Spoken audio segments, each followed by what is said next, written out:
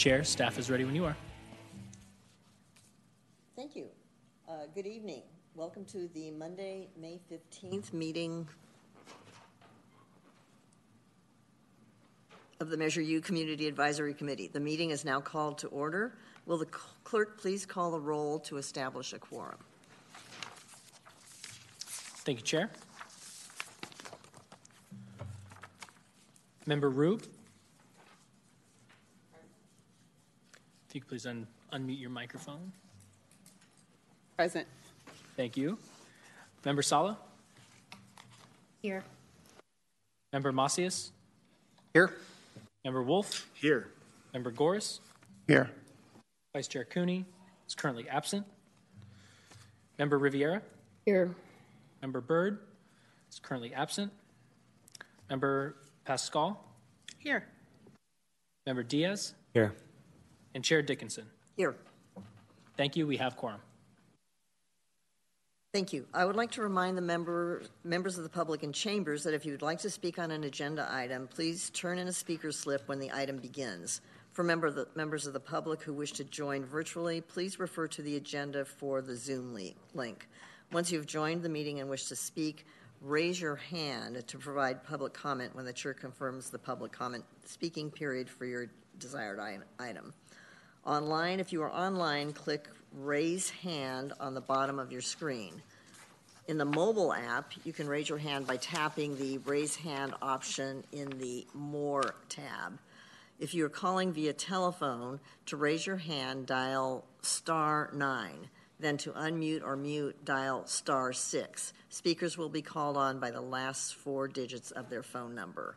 You will have 2 minutes to speak once you are called on. After the first speaker, we will no longer accept speaker slips, and the raised hand feature in the Zoom will be disabled. We will now proceed with today's agenda. Please rise if you are able for the opening acknowledgments in honor of Sacramento's indigenous people and tribal lands. To the original people of this land, the Nisenan people, the Southern Maidu Valley and Plains of Miwok, Patwin Wintun people, and the people of the Wilton Rancheria, Sacramento's only federally recognized tribe, may we acknowledge and honor the Native people who came before us and still walk beside us today on these ancestral lands by choosing to gather together today in the active practice of acknowledgement and appreciation for Sacramento's indigenous people's history, contributions, and lives. Thank you. May we acknowledge and honor the Native people who came before us and still walk beside us today. I'm sorry, that's a repeat. Thank you. Please remain standing for the Pledge of Allegiance. Allegiance to the flag of the United States of America and to the republic for which it stands, one nation, under God, indivisible, with liberty and justice for God.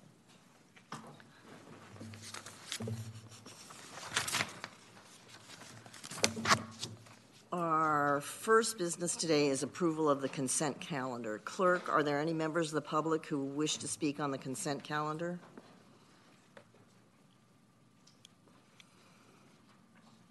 Thank you, Chair. I have no speaker slips from those in chambers, and I have no hands raised online. Thank you. Are there any members who wish to speak on this item?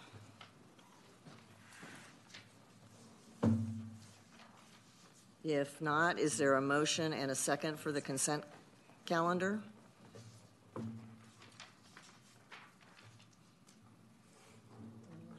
I would move to approve. I have a motion. Do I have a second for the consent calendar? I'll second.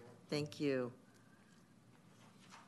That was Commissioner Pascal and Commissioner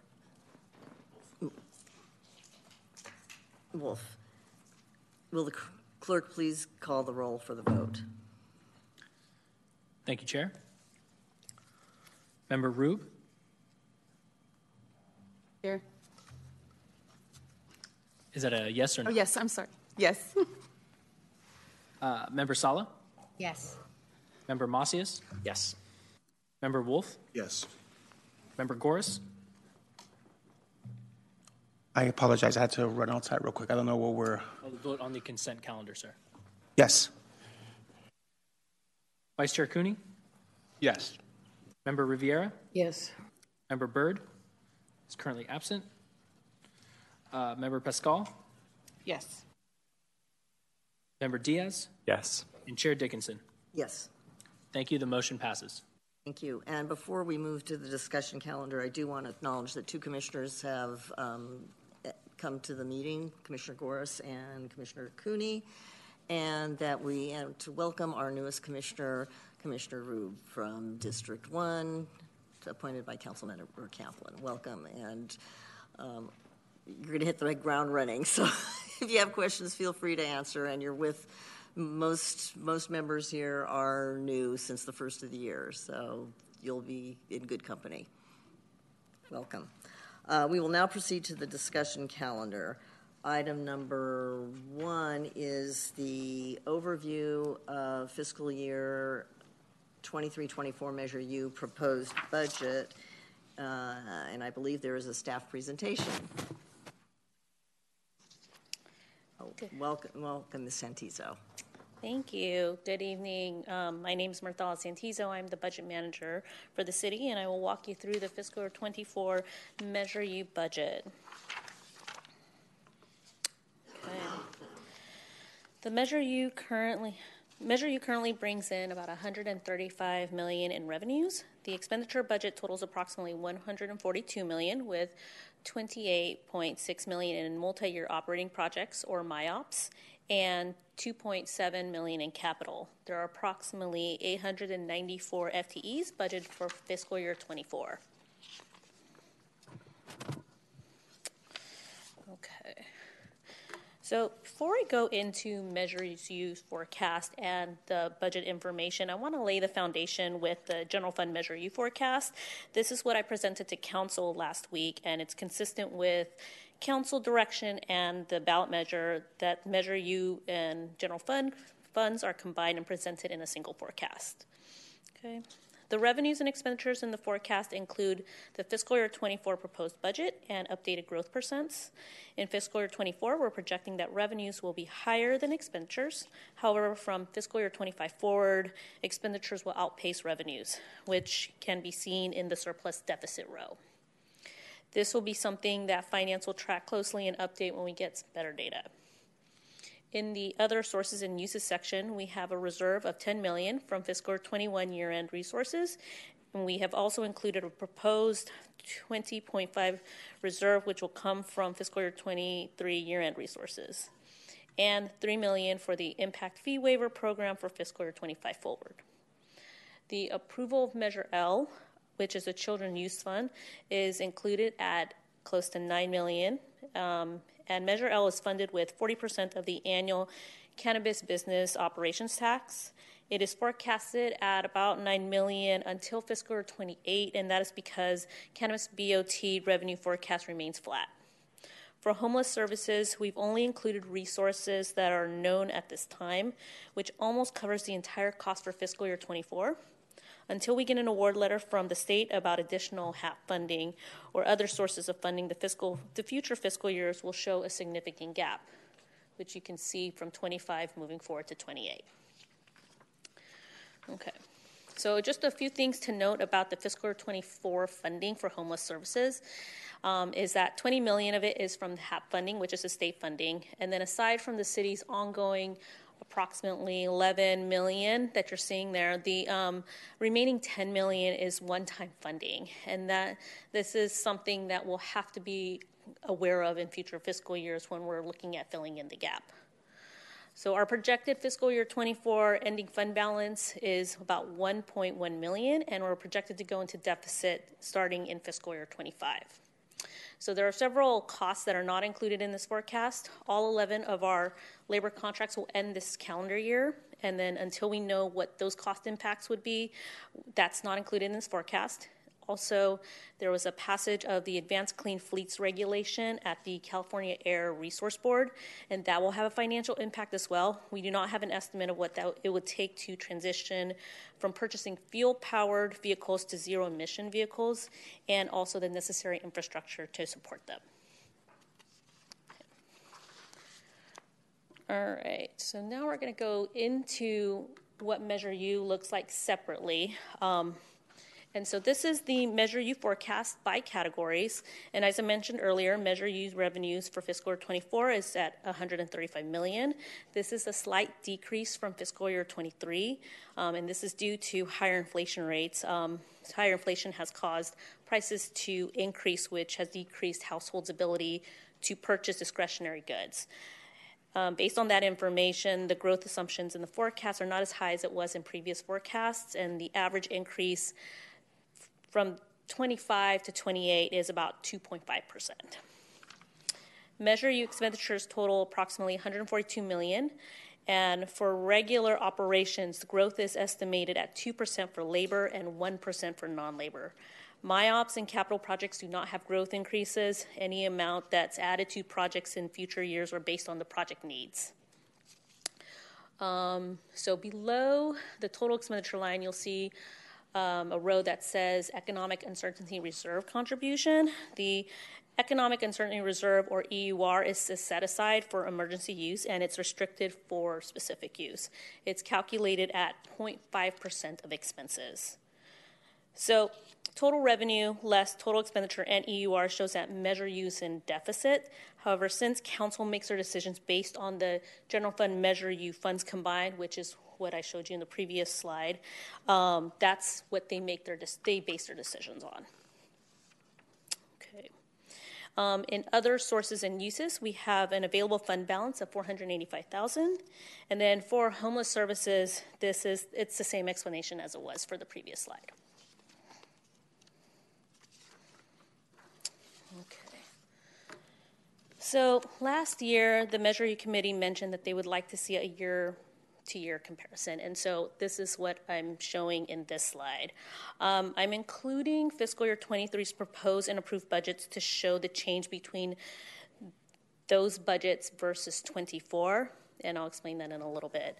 So for the most part, if you look at just the changes within 23 to 24, pretty much most of the categories just increased by a small amount, except for homelessness and miscellaneous. That's where you see the biggest difference.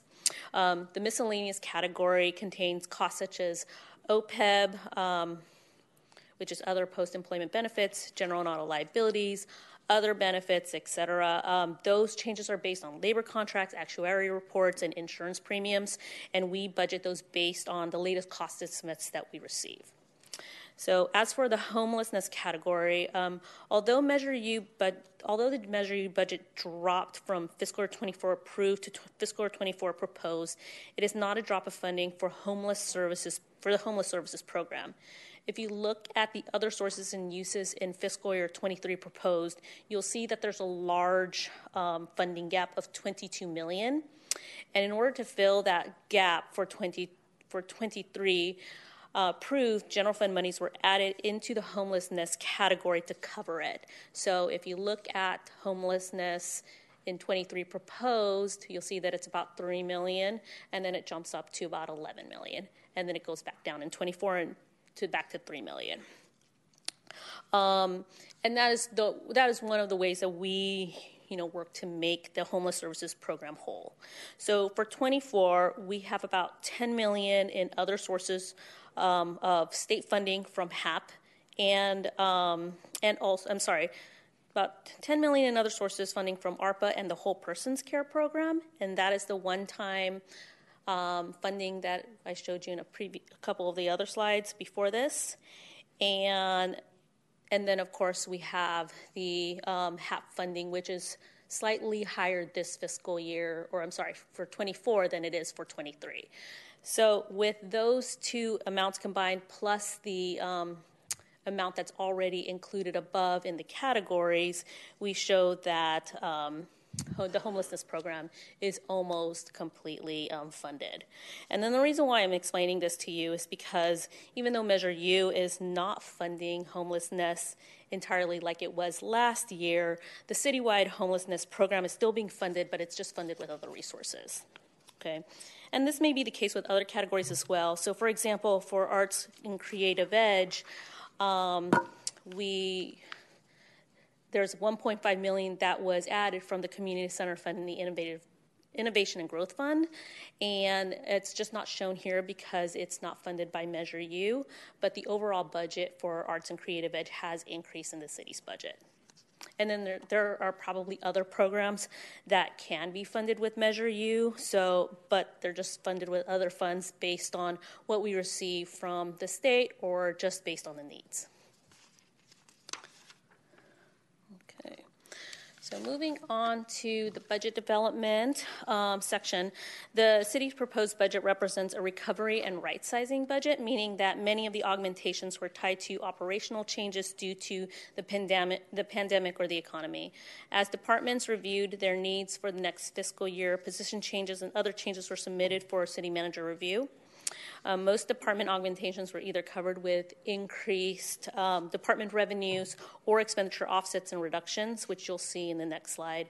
And all augmentations support council's priorities and initiatives and or regulatory requirements.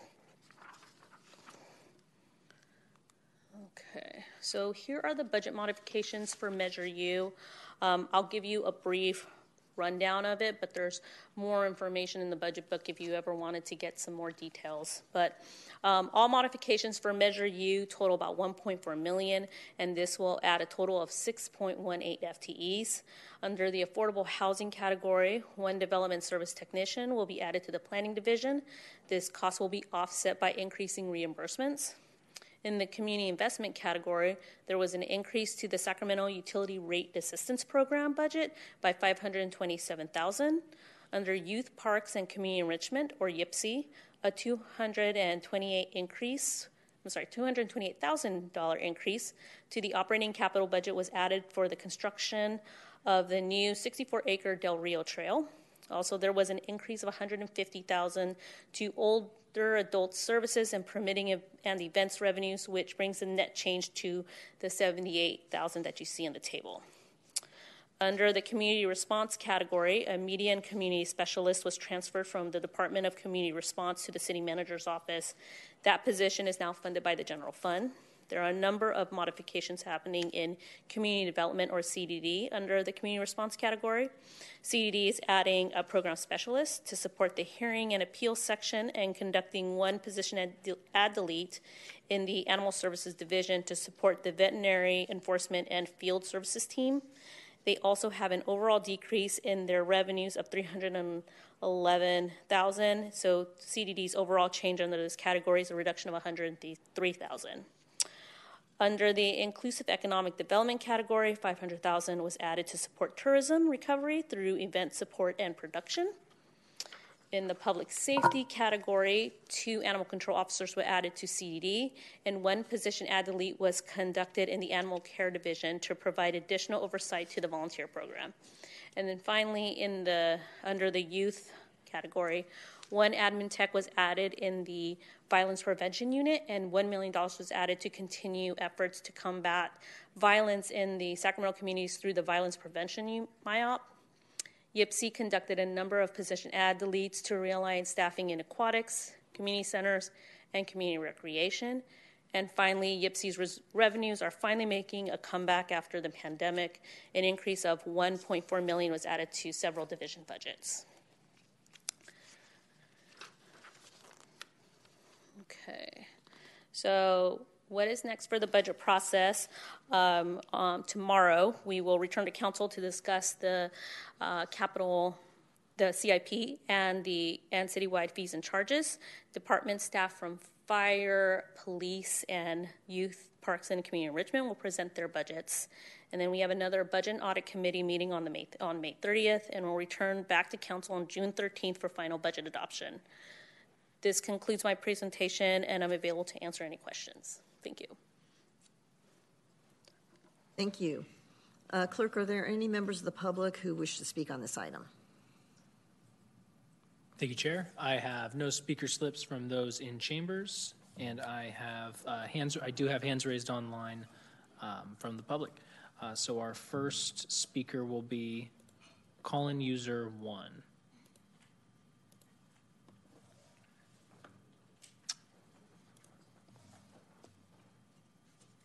Yes, this is Lambert Davis, and I'm a huge supporter of Measure U.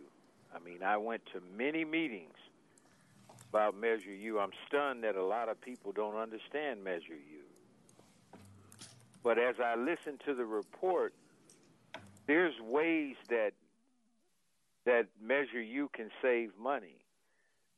The workers at City Hall who are working remotely, you can save money by not giving them raises. I don't think a person who works remotely should receive a raise. I mean, they're at home. They don't have to come to work at the building. They don't have to park. That would bring revenue in, bringing them back to work. That's why I'm a huge fan of Minty Cuppy. She was actually in the chamber during the pandemic. I don't think that's acknowledged enough. I mean, she lost money. She had to come to work. A lot of people I've read, a lot of remote workers now are working in other states. I think that if a worker that works for the city of Sacramento is caught working in another state and drawing a check in that state, they should be fired for that. That's called double dipping. It, to me, is taking advantage of COVID. So, very good report, and I will go back on mute. Thank you. Thank you for your comment.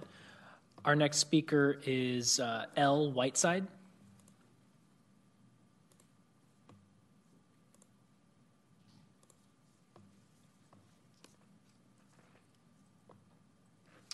Whiteside, if you'd please unmute. Hi, yes, I was calling in regarding the violence prevention money. Are they giving a raise regarding that? Will they be modifying that with all the upgrades and crime taking place now? The funding is really needed.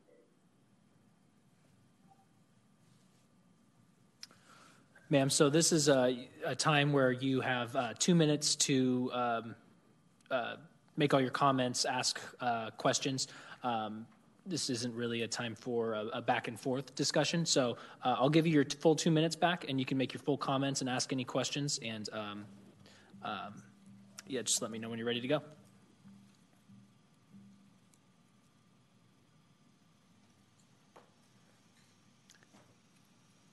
They have left the meeting, so we have no more hands raised on this item from the public. Thank you. Are there any commissioners who wish to speak on this item? I see we have one already. Then I will say in advance, this is a big item for us, and so if you have questions, comments, this is a good place to get all your information. City staff knows this backwards and forwards and can help us understand things we don't understand. So I'll start with Commissioner Goris. Thank you, Madam Chair. Thank you, Ms. Santizo, for the report. I know how much work it goes into it, and I really, really appreciate it. Now, I know you might have said it, and I kind of missed it because you were speaking really softly in the beginning, and I was having a hard time listening. But so real simply, why the raise in expenditures? Like, what's the main cause of it? That's what I missed.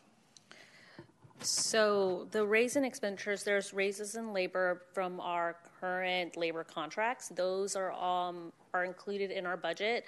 I can kind of, here, let me go back to, I'll go back to this one because this is probably a better indication. As you can see, for the most part, under all the categories, some of them increase by a slight amount. Excuse me, can you share? Oh, there it is. Oh, is it not sharing? It wasn't. Oh, okay, sorry. That's okay. Okay.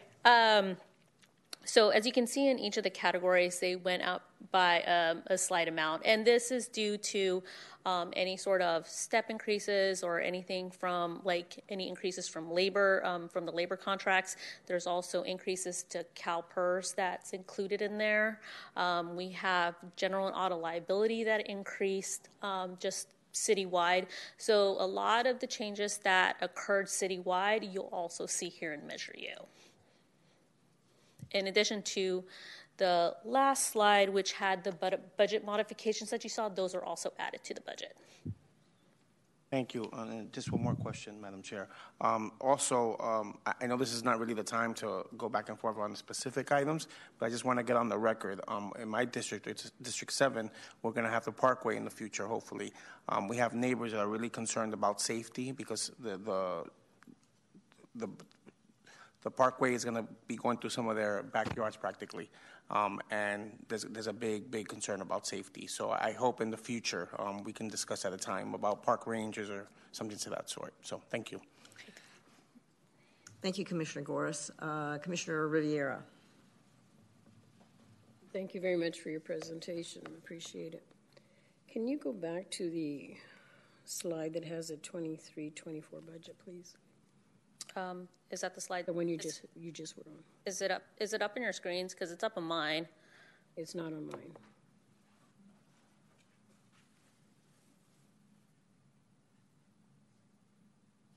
Oh, thank you. So if I heard correctly, when you were talking about this, you said that this was a percentage of the Measure U funds? No. No, I didn't say that. I was just saying that what I was trying to show here is because it was requested last year that you wanted to see what just the changes were between the current fiscal year to what next fiscal year was going to be. So this is a side-by-side comparison of just where the budget is for 24 and where it is now for 23. Okay. Then the second thing I wanted to mention was using some of the terms for the general public. Like the term that you use, cost of reimbursement budget modification. I don't know what that means. And I'm probably the only one here that doesn't know what it means. But we are televising this, and for the general public, what does that mean? I'm sorry, so you said cost for reimbursement? You said cost, reimbursement, budget modification. What does that mean? You're probably talking about this one right here. And so when I was referring to cost reimbursement, I was referring to a position that was added in the community development department, which is under the category affordable housing. And so what that means is that we have positions that get added onto our budgets that are being they're being covered by other costs. So it could be covered by a capital project. It could be covered by a MIOP, which is a multi-year operating project. It could be covered by a grant. So there's many different ways that a position could be covered by other means of funds. And that's when I say cost reimbursable, it just means that although the position's being added to Measure U, it's getting funding from another source. Okay. That's what I wanted. Thank you. Mm-hmm. Member Macias. Hi, good evening. I have two questions, so I'll just give them both to you. The first, and I'm new on the commission, so can you help me understand? So the City Council considers the budget with General Fund and Measure U combined. So how is it decided what gets billed to Measure U versus what comes out of General Fund? So the list we're seeing where it says, oh, this is charged to Measure U, I guess I'm wondering where is that decided and how that's decided? And then my second question is just maybe a quick one. Were any funds right now being set aside for, in the next fiscal year, for participatory budgeting? Okay. So I'll answer the first question.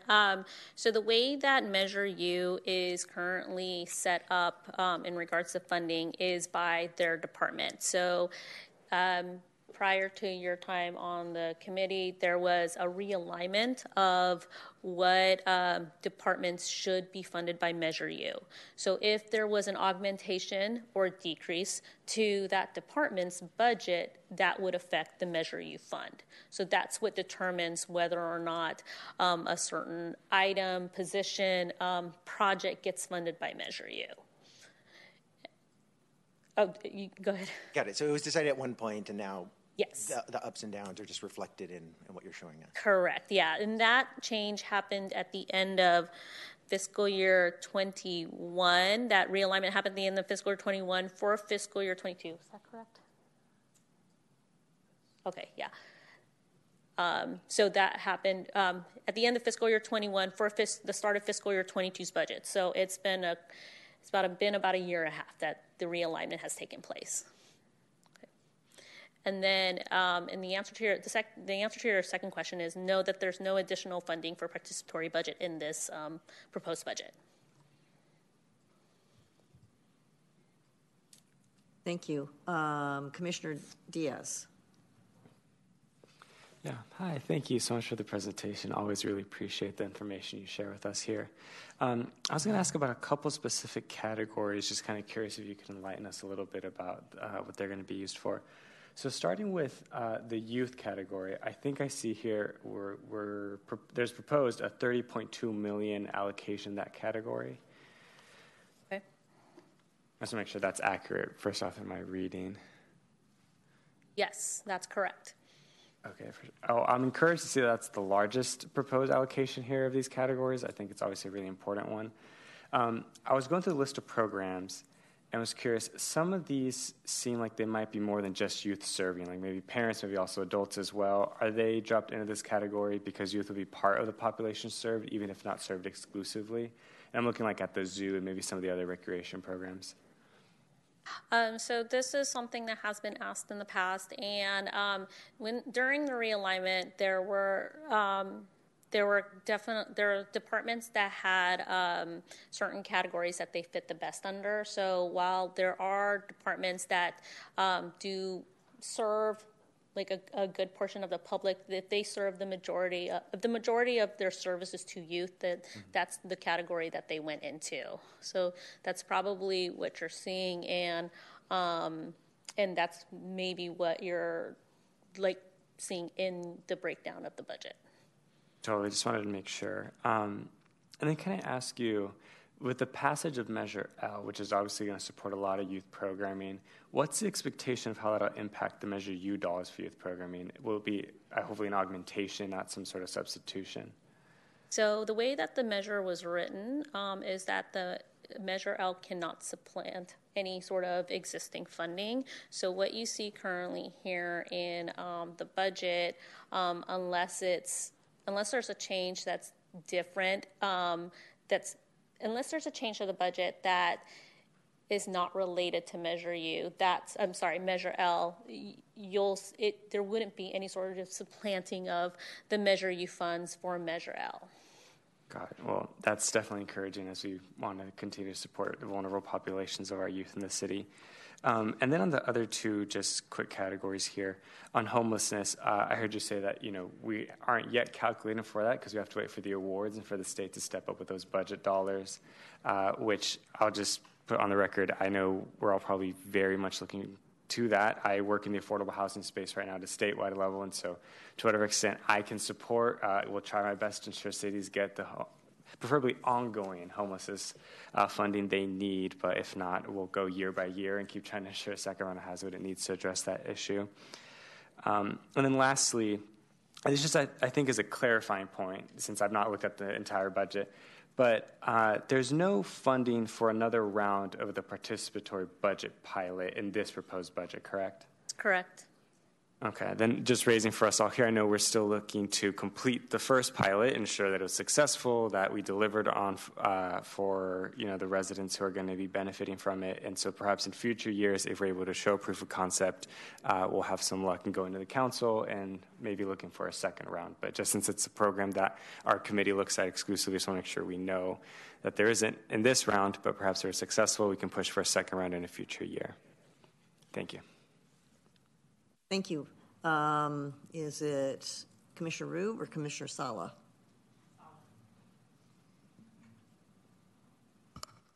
Thank you. So I'm not sure if this is the point that we can ask questions about very specific line items under the very larger line items. We have that discussion and I think Member Diaz, you brought up some questions that I already had, and I have more, but I don't know if this is the time or we're going to have another opportunity to go into very specifics and ask questions. This is definitely the time, and if I cannot answer them here, I will work with Ash to get the answers to you, because I think okay. like last year there were very specific Okay. questions that the members had regarding certain categories, and we had to go back and just give a much more detailed account, which we can definitely do. Okay, So. I'll get back to that, but I do want to bring up very specifically, even though it's not in our being recommended for 23-24 money for the participatory budgeting. I was at last Tuesday's meeting where the mayor said it was really important to continue this program, and he wanted Measure U to be involved directly in doing it again. So why wouldn't it be? Is there a way to include it now in our recommendations, or if this is what the committee decides that they want to move forward with a recommendation, then yes, definitely make a recommendation. It's up to council to decide on, what changes they want to make between proposed budget to approved. So the reason why I was showing you at the end the calendar, so that you're aware of the time that we're going back to council, back to BNA, and those would be the times that this discussion would be brought up. Okay. And then last year, and I know the timing, I mean, we're crunched for time, but last year I remember the mayor providing his list of priorities. Is that not going to happen this year? Because that was also helpful for us to have that. You would have to check with the mayor's office on that. I believe that, it's really, if he has other priorities that he wants to bring up or his office wants to bring up, they will either release a memo or something. Okay. So and then I have one more statement, then I'll ask you questions about some specific programs that we funded last year. One of the things, and my frustration was what I experienced last year, and it's again this year, and is not having a sense of we're funding it, we're maintaining status quo as we fund Measure U. Basically, there's a little bit of shift every year, but it's basically status quo. How do I know that status quo that we're funding is really having an impact and adhering to the spirit of Measure U? I don't know that because we have no number, no data, no saying, okay, yeah, we're continuing to fund, for example, the Arts Creative Edge. And it's kind of consistent with a little bit of fluctuation, but how do I know that what they said they're intending to use Measure U funds for, that it is being used for those specific intentions and goals, and it is having an impact? I have no way of being able to make a decision whether we should maintain the status quo or maybe we need to tweak it and say, well, maybe it's not being effective, and maybe we shouldn't put that money in that pocket and maybe put it in another pocket that might be having more success and might need additional funds to continue their success. I have no way of gauging that, and it's a little bit frustrating for me. So I would like to make a recommendation that, and I know it's been said before, we did it last year, and it never really, and I think it's been one of the recommendations, but I really want to see that we have a way of benchmarking what happens with that money by categories and programs and its effectiveness, so that when I'm looking at this again, I can say, oh yeah, I can see that what they said they were going to do, what their goal was for this money, they met their goal and it had this impact. And maybe a year is not enough time to do that, but before I leave Measure U, I'd like to be able to look at that. That being said, and I'm going to ask my questions. So under affordable housing, it says specific plans, and it talks, we funded $1.2 million, and it was targeting Stockton Boulevard Plan and the Marysville Action Plan. I remember stating, and it didn't make it into the report and as a recommendation, that we need to have a similar action plan for Northgate Gardenland. And so is it possible, the money's already, you're recommending the same amount for these programs, and these programs are continuing, would it be possible for us to call out Northgate Gardenland, development of a specific plan? And if not, how can that, should it be, I'm not sure how to call that out, because I remember last year saying the same thing, like they need an action plan as well, and they need resources to that. Similar to what's happening, not so much Stockton Boulevard, but with Marysville action plan. I'm sorry, so what is the question? Is it?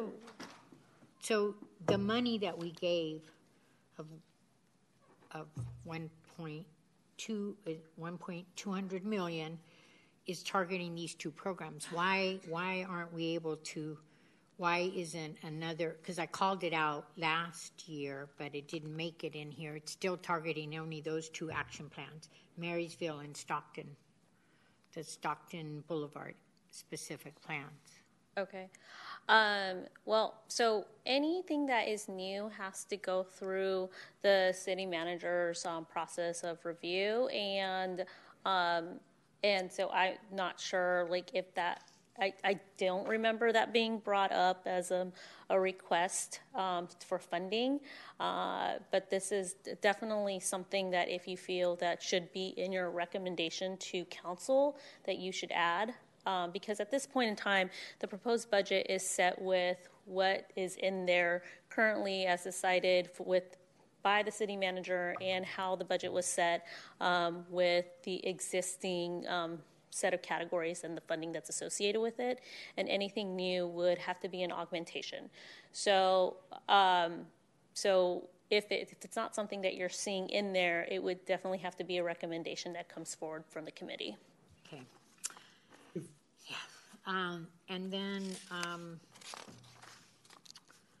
I also, and Member Diaz mentioned the area of youth, and I understood it. I was like, okay, well, Measure L is funding youth programs, and I thank you, Ash, for explaining that to me. It can only new programs could be funded, so we're going to continue to fund youth programs, and that's fine. But the area of gang prevention and violence prevention, we've seen it in the last year, how it's really been an uptick. And then the caller who called in said, we need more resources for violence prevention programs, and I would agree with her on that. I even in my neighborhood in Gardenland, we're seeing some problems there. It's not a huge problem, but it's kind of surfacing, but we have no prevention program or violence prevention program in there. Yet I think in this area, we need to, and I would like to make that as a recommendation, that we increase resources for these programs. Another one, and I'm just saying this, and we can have a debate and discussion, I just want to put it out there, is in one of my resident brought it to my attention when she knew I was in Measure U, and said, we have Doyle Pool, which is in Gardenland, and how I see that you listed under aquatics, spring and fall extended sessions, but you only called out Clooney Pool. And why not? And if I have that issue in District 3 in Gardenland, I'm sure there are other areas that might want the pool hours extended beyond just Clooney Pool. And I know that's not your decision, but I'm just, and then the last item is, I've heard it's under youth, and it's the 1,000 Strong program, and I know that's the mayor's priority program, but I also have heard a lot of discussions about its effectiveness, whether it's a lot of money and whether it's really yielding the kind of impact where we would have hoped would have happened, and I hear that it's not. So why would we continue to fund that? And if that's in your in the budget recommendations to continue the status quo, I think we need to take a look at that. And then my last comment, and I know this is a controversial one, and because I've been sitting in city council, I hear often, and the police commission, some of the police commissioners say that we need to re-look at investment in the police, and that some of the things that Measure U's funding, and we're doing to do outreach and increase diversity, whether some of that money should really be, because they are saying that what the police are doing, not in the area so much of safety, but community investment in under police or community development under police, whether that money should be put somewhere else instead of within the police department. I can tell you that the police, so the only contribution that the police department gets is in the public safety section, and that's for their hiring pipeline. They work with youth in high schools and various programs, and so it's really to increase the diversity programs that you're talking about. That is the only funding that the police gets in the Measure U budget. Oh, okay. Right. Thank you. That's all my questions. Thank you. Commissioner Goris. Thank you, Madam Chair. So, Ms. Santizo, you actually answered one of my questions right now. The question I was going to ask was that in the fiscal year snapshot, there's line item public safety, and I presume that's fire safety, fire and police.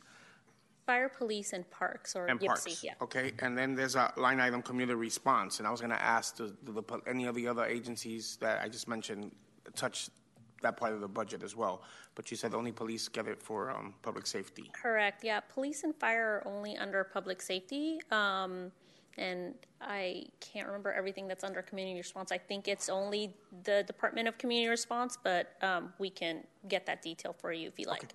Thank you. Commissioner Riviera. Thank you. I just want to echo my support with Member Salas as she asked the question, is there budgeting in the budget? Is there anything for auditing?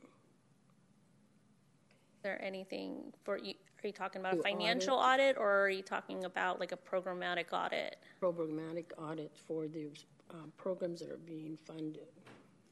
We don't have any sort of like programmatic audit that's done for Measure U. There is a financial audit that's done by our, we have a consultant in the finance department that does that for year end. But no, not at this, that was not something that was, that's set up at this time. We do, I know that Member Sala mentioned about wanting to know where programs are at and how, whether or not the funding is being used as it says that it would, as it's being said in here. And we do provide, while I know it's a long document, we do provide quarterly reports during our quarterly reports that goes to council that provides an update to each of the programs. So it goes by categories, and then it goes by departments, and it states like what is being funded under each of those departments and categories and where departments are at. So that is something that has been available to the Measure U committee since last fiscal year, and we updated for first quarter, second quarter, and third quarter. So it's available for everyone to review. So if I understand you correctly, and correct me if I'm wrong, then you do the programmatic audits. It's not an audit per se, it's just an update to where departments are at. So if they receive funding for positions, for example, they would state like whether or not they filled the positions or where they're at. So it's a status update. So it's more like a financial audit. It's a financial report. It's programmatic, so it's not talking. It doesn't state any dollar amounts. It's stating what's happening in each of the different departments under what is being funded by Measure U. So they would have met their goals or whatever was in the contract. Is that what you're saying? I can go there and say, oh, we gave $100,000 to X, and they said they were going to service 100 youth. Then there, I can see it. It's going to say 500,000 was given, and 100 youth were serviced. I don't know if it goes to that detail because there was no set benchmark. I mean, I don't really know if there was any sort of benchmark that was set up for specific funding, because some of the departments that get funded by Measure U are funding their operations. Some of it are projects and some of it are capital projects. So it really depends on what's being funded. If it's their operations, then it's their day-to-day business of running the pools, running community centers, things of that sort. Are they doing the hiring pipeline program, things of. So it really depends on what is being funded and if there was any sort of benchmark set with that. As I was saying with Commissioner Salas, I've had concerns from the community about certain organizations getting funded and not meeting. So I totally agree with you, Salas, Commissioner Salas, on that we need to maybe look at adding something of that caliber, that nature, into the budget. That is something that can be recommended through your recommendation to council if that's the way that the committee wants to move forward. Thank you. Thank you for your time, too. I have a question. In one of your slides, you mentioned that the budget was an outcome of a variety of things, one of which were the council's priorities, something and something. So where are those in that sentence? Where's the council's statement of priorities? Where is priorities, initiatives, and or regulatory requirements? So I'm particularly interested in what the council's priorities and initiatives are that are integrated into this budget. So this slide in particular is in reference to the city's entire budget. So it's not just Measure U, but it's also the general fund and other ones. So, for example, one of council's biggest priorities is affordable housing, and we are, while it's not in the Measure U's budget, it's definitely there's additional funding that is being funded through another resource. There are other areas such as commitment to staff, and that's something that we're working on, some of the operational changes that occurred in the budget modifications helps with departments being able to operate much more efficiently ever since the pandemic kind of happened. There's also, we have, for the most part, homelessness is almost entirely funded in this proposed budget with no cuts to the programmatic services. That still remains in there. So it's across the board in regards to what council has been saying that their kind of initiatives are. And so it's really a much more greater statement than just the Measure U. It's citywide. I understand that, but I'm still trying to understand where is there a document? Is there something that articulates the council's priorities and initiatives so that we're in, so that we know what's important to them, and maybe even why it's important to them. It's helpful to get the affordable housing, the commitment to staff, the homelessness, but it just would be helpful if the budget, and maybe it's in the big giant budget document, but it would be helpful if there was some place that we could go to that was straightforward statement of priorities and initiatives that are integrated into the overall budget that we can think about as we're dealing with Measure U. So in the budget document, we have a budget message that's a letter from the city manager. So that will include some of the information that you're looking for. And he's in constant communication with council in discussions of what their priorities are. So you'll see that there.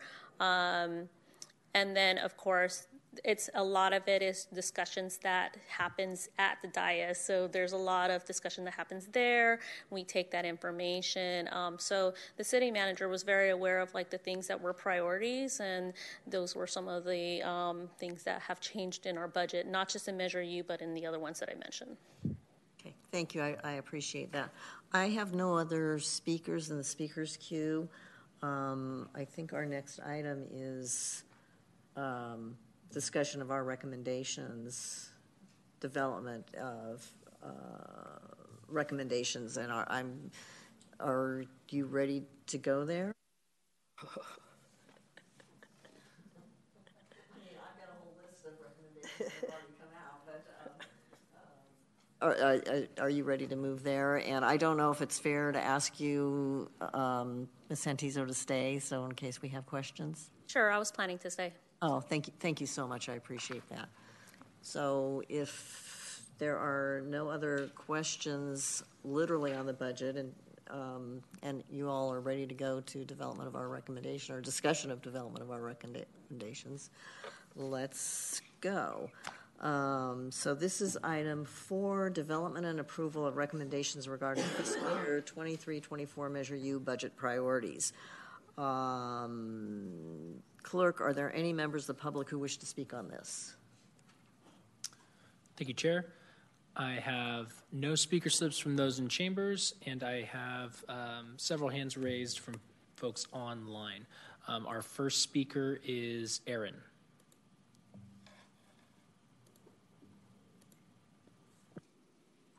My name is Aaron Cardoza, and I am in support of the Measure U.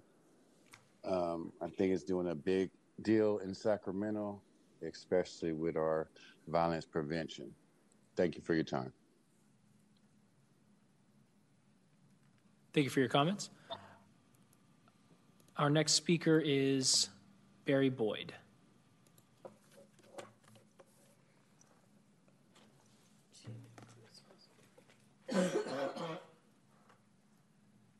Looks like Mr. Boyd dropped off. Our next speaker will be Lambert Davis.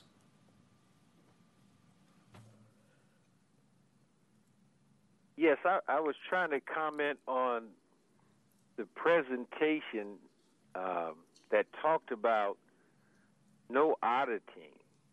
I mean, that's stunning to me. As a business owner, I'm always prepared for an audit. You have to be, and because it's taxpayer dollars, I think that's irresponsible to not be able to account for where our taxpayer dollars are going. I mean, you have an auditor at City Hall who I think is halfway decent as far as fairness. But I don't think there's any operation that does not either prepare for an audit or knows they're going to be audited. I mean, that's a recipe for abuse. If you can't track where the money went, who's to say where it went? You know, there have been many scandals in the city manager's office regarding fiscal responsibility. And it was caught through a great auditing system. But that's shocking to me that Measure U monies can't be accounted for. I didn't hear that when I went to all those meetings with Measure U. I heard they were supposed to be for the underserved community. Now we're hearing you can't audit where the money really went. The commission should be concerned about that. Thank you. Thank you for your comments. Our last speaker is Barry Boyd. Thank you and good afternoon. It seems like we had a little technical difficulty there. I did want to speak on agenda item 3, but I see I come in late, but part of my commentary reflects here in agenda item 4 as well. And to the point of the last caller, just for clarity, and someone can correct me once I'm off the floor, that any program and or project that uses public funding is and must have an audit. And any Measure U committee member and or member of the public can request that public information, that audit for that project or program. And for clarity, public funding is any monies collected from sales tax, property tax, grant money from the state or federal government. Those are public funds for any project and or program that uses public funding, which again, that comes into play here with agenda item 4, so I'm not speaking on agenda item 3. And I will restate in later in the public comment section, but my question, of course, is not a ask and receive. I did miss why there is no funding allocated for the participatory budgeting after the mayor had stated so vehemently in last week's meeting and meetings prior months that he would like to see the community be a part of the entire budget. Not to say that's going to happen this year, but for there not to be any monies for this coming fiscal budget. Someone please explain to me why not. You have to nurture and grow something. Thank you for your time. Thank you for your comments. Chair, I have no more speakers online with their hand raised. Thank you. Are there commissioners who wish to start the dialogue on this topic? Commissioner Diaz. Before maybe we dive into the recommendations we'd like to give the content, and I really appreciated the system set up for us to give comment through the form. Just wanted to review how we're going to give that feedback. So I see here a suggestion from staff to authorize one Measure U Community Advisory Committee member to finalize and forward recommendations to the Budget and Audit Committee. Is that in written form, or just assign someone to perhaps verbally represent what we decide as a committee here? That is correct. I'll just sort of back up and say the staff recommendation gives the committee the authority or the opportunity to vote on final recommendations tonight. You certainly do not need to vote on those final recommendations, but were you to choose to do that, really the only way to implement those in practice would be to delegate authority to a single committee member who would put those in writing and then send them off to the Budget and Audit Committee for their review of your recommendations. Were you to elect to have a special meeting next Monday at 5:30 p.m., potentially one member could put that in a draft format that we could then publish on your next agenda that you could then see in writing before you took a final vote to vote to approve them. So really the staff recommendation tonight, it gives you the opportunity to vote and finalize your recommendations, but you certainly don't need to. Got it. Thank you, Ash. That's really helpful. In terms of my end, I would be in favor of finalizing if the group is comfortable. I'm also open to another meeting, but I won't be the lead on suggesting that at this time.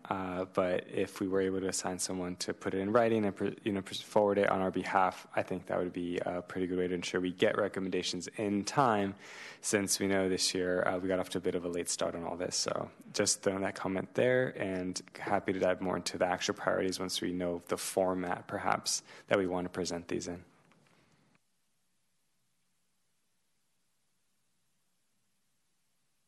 Thank you, Commissioner Diaz. Commissioner Pascal? Thanks. I was going to ask a similar question just about the process, or what we're kind of driving toward as a committee in terms of presenting our recommendations. I think as a new commissioner, it was very helpful for me to see last year's recommendations in writing, and I would suggest that we ought to have a document, have something in writing, demonstrate, be on the record as a committee, and demonstrate to the voters and the folks that have pointed to us that we're, doing our jobs, to have something concrete and in terms of recommendations. Thank you. Commissioner Rueb or Sala? Yes, so I think it would be helpful to have the discussion about what we would like the recommendations to be, not just approve what's been presented to us. Because I have ideas about what the budget should look like. So the discussion is important now, and then if we could have one individual, maybe two individuals. Okay, one individual to take our discussions and put it together in a draft, in a recommendation in writing, and at next Monday's meeting, really finalize it, and that's what would go forward to the budget and audit. And actually, the formal presentation, we should get on their agenda, and there should be a formal presentation of why we're making the recommendations that we are making to the budget and audit. So that's my preference. That I'm not ready to say, okay, we've approved this and we're ready to go and we don't need a meeting on Monday. And I would like to see whatever that recommendation looks like in draft form to be finalized next Monday on the 22nd. That would be.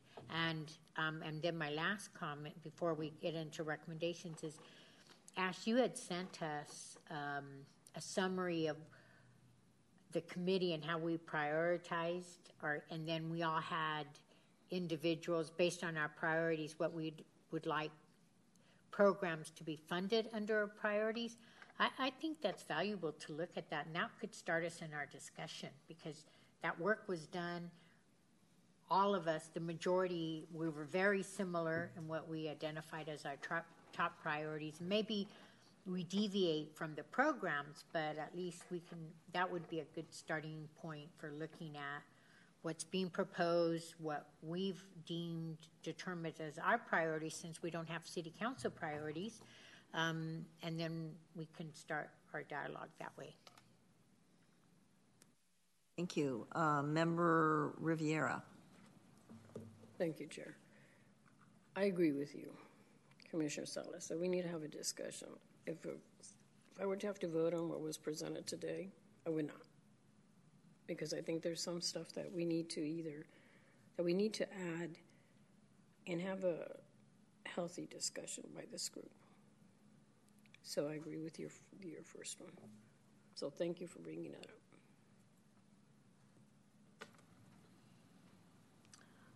Commissioner Wolf.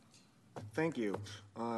I haven't spoken yet today. I just want to go back and thank the entire city staff for all the effort that had to go into producing this very robust report. I've gotten about halfway just skimming through it. There's obviously a lot and plenty more to still read. In terms of generating recommendations tonight, like what we really want to do here, right? Are we trying to come up with like a dollar amount that we're trying to request from the city to allocate to participatory budgeting? If you'll allow me to respond, I think we absolutely need to, if the only thing we did, in my opinion, we absolutely need to make a request for continued funding for participatory budgeting. Yeah, so so the priorities that are listed, right, we pulled, that's really useful, I think, but before this, in terms of getting a dollar amount specifically requested into the budget before the city votes on this and finalizes what they're currently looking at, do we want to just start ballparking, like, similar number to last year, or? Well, Last year there wasn't. Last year was $1 million, and I think our original request was 15? Our original request was 15. And so right now, the city, if I read that correctly, the city has a surplus of $10 million for the next budget year. Is that right? So next year, looking at 23-24, there's a $10 million surplus. Am I wrong about that? I'm looking at the wrong sheet. Or are we in deficit the year after? I'm completely mixing up my numbers. We don't have a surplus of that amount. What we are showing for all entire Lake General Fund Measure U is about $1 million overall, but Measure U is in deficit for the proposed budget. So in order for it to be fully funded, it would take augmentation from general fund, which is why we look at general fund and Measure U together. Yeah. So I guess, yeah, the short answer is, where are we in terms of what's even available in the budget? Or are we just, because since we're borrowing from this money's going into the general fund, right? It's all in the same pot of money? Well, I mean, we financially, we look at it separately. We have them in separate funds, but when there is actual, like, when we forecast and when the council makes decisions, they're looking at both general fund and Measure U together. So for all auditing purposes, general fund and Measure U are separately audited, and it's just for the purposes of how we're allocating money, how we're forecasting for the future. It's combined. Okay, so the general fund overall has there's 10.243 on there. So that's when they're separated, or that's when they're together? Okay, I'm sorry. I'm like trying to see where you're looking at. Okay, so we do have a surplus deficit, right? So you're looking at just simply revenues less expenditures, but there's also, like, if you go down that column, you see that there's Measure L that's included, and that's general fund monies, and then you have all of the homeless services. So the very end, the bottom of it, where it's showing 1.1 million, that is the ending fund balance of general fund Measure U.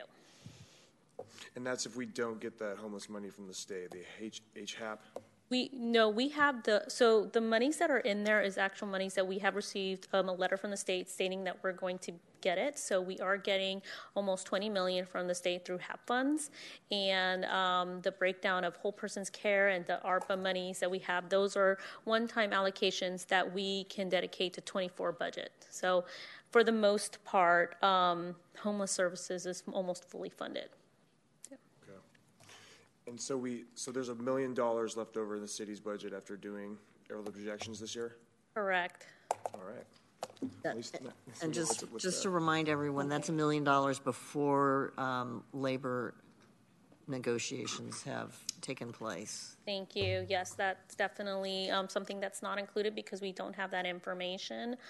So that is something that once we know that, we will have a better idea of like where our funding would be, like where our forecast will look like in future years. And just to clarify, the contract negotiations are for fiscal year. It's for calendar year. So all of them end this calendar year. And could you say that again? I'm sorry. I'm sorry. So all of our contracts end this calendar year.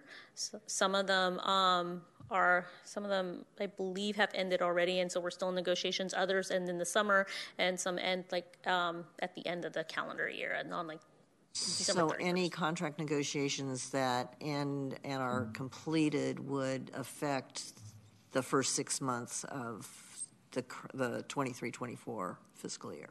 Correct. Yeah. And anything to the beginning of, so there would be anything, it'll all be retroactive to the very beginning of that contract period. So depending on when a contract ends, we will start that contract then next day. Yeah.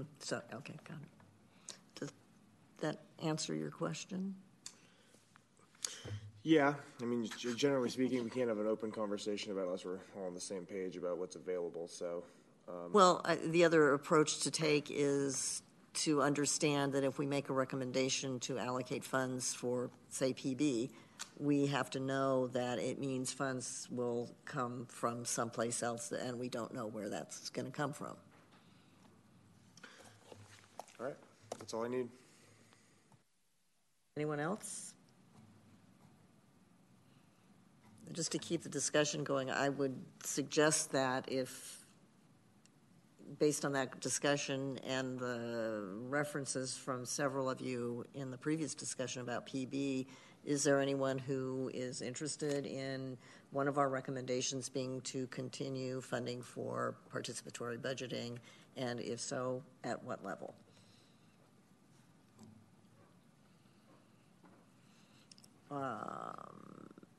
Member Sala or Rueb. So that goes to my point of I do believe without having an audit or a benchmark or accountability for the programs that are receiving the status quo funding from Measure U, we can't. Who are we going to? How can we justify? Oh, this program maybe isn't as effective as we thought it was going to be, so they don't need as much, and we can take it and put it into another program like PB, and so we're kind of, I just think our hands are tied. So I really, definitely without a doubt in our recommendations, we can't have another year where we're doing this blindly, and that's what I feel is happening right now. Where you all see it, and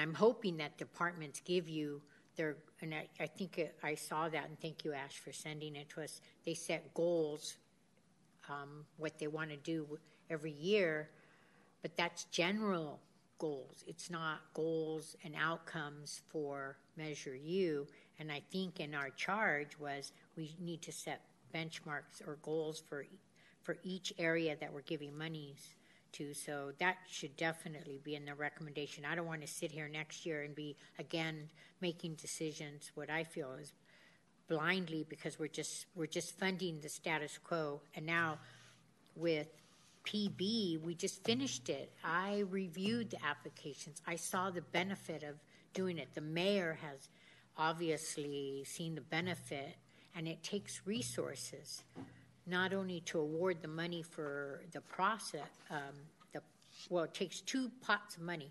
One is the money that you're going to allocate for programs and ideas that are generated through the community, but it's also having monies that an agency, or maybe it's the city council having FTE, whatever, to guide this entire process. It took quite a bit of energy from the city, a subcontractor, to make this whole process. And the first allocation was $250,000.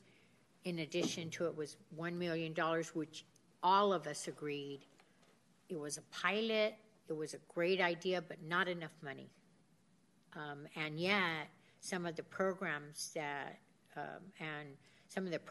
were generated and ideas were generated out of this process are really worthwhile and great programs that we should be able to duplicate and fund. And $1 million is not enough. And if I was going to put a number, because I'm doing this, I'm just grasping from the air. We originally recommended $15 million. Okay, that was turned down, but at least $10 million that would cover the entire process. The process that is the organizing of it, all the city staff time that went to the outreach, the voting, engaging with the community, and then the monies that's set aside to fund the projects. And because we only had $1 million, we had to limit it to a few communities, targeting, it was mainly for the north, Sacramento, it was Gardenland and Del Paso. For the south, it was mainly Meadowview, correct? But there are other communities that would have benefited from this process. So $1 million is not enough, and I would say at least $10 million. And how we come up with that money is we would have to look at these programs and say, and that's a hard one because any program that we say, oh, well, maybe they're not as effective, we're going to take it out of there. We don't know that they're not effective because we have no benchmarks, no matrix to determine that. The only one I've heard some criticism about was Thousand Strong. not because the program isn't a great idea, it's just very costly, and it hasn't really developed or had outcomes than what I think was expected. So that's it. Thank you. I'd like to recommend and counter to Marbella that we ask for $1 million for participatory budgeting, given that it is in all likelihood a huge deficit year at the state level, and that's going to trickle down to local economies as well. I feel like if we gave them a pragmatic number, they might be more willing to find the money somewhere. I think $10 million is a tough sell to go program by program and kind of find where those dollars could be, and I'd hate for us to cut positions or make some of those hard choices in a project that, while amazing and is currently going to do really great work, necessarily I just don't think those dollars should come at such a high cost during a year when we are going to be facing a lot of deficits and recession type things that are going to come down the pipeline. And I did have one other comment. In terms of format for this meeting, were we thinking that we would get a full list of recommendations from all of us and then vote on that list? Or did we want to currently go initiative by initiative and have the full body vote on that?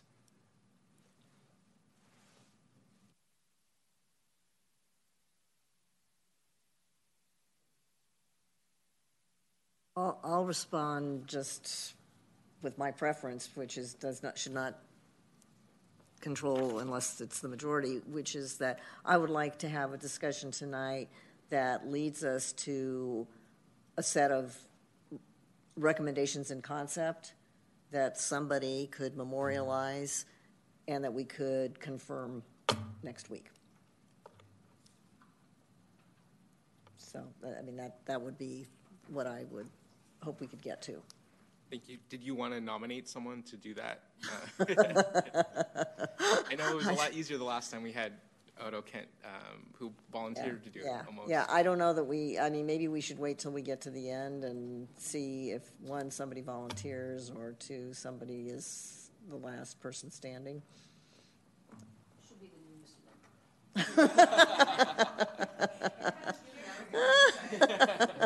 That is really mean. Commissioner, Member Macias. Thanks. Well, I had a question. It seems like, and maybe this is how things operated in the prior budget years, but that you're suggesting that we need to find, if we're asking for funds for participatory budgeting, that we need to find cuts somewhere else. But it seems like the City Council is looking at the General Fund and Measure L together. Measure L is just, like a fifth or a sixth of the total revenue? Measure U is just a sixth or a fifth, roughly, of the total budget. I mean, and they can shift things around. I mean, they could fund other parts. It seems relatively fungible. I mean, so I don't know. Is that how you all have operated in the past, that you've actually recommended cuts in order to pay for something that you were recommending? We have recommended cuts, but not trade-offs like you described. There's probably more cuts on other parts that aren't in the Measure L that we would. Well, and and this is a really different year. This is a year where, I mean, the financial challenges are much, much, much greater than any of the previous years. I mean, early years we were in a upswing financially. Then there was money from COVID kinds of money, so there was more flexibility, and I think Ms. Santizo really described it. I mean, you've got challenges with pension contributions, you've got challenges with the economy, you've got challenges with labor contracts coming to a head, and a commitment on the part of the city, especially on those last two, to their staff. I mean, they made some very, very, very strong statements in the budget hearing about commitment to supporting staff and valuing staff.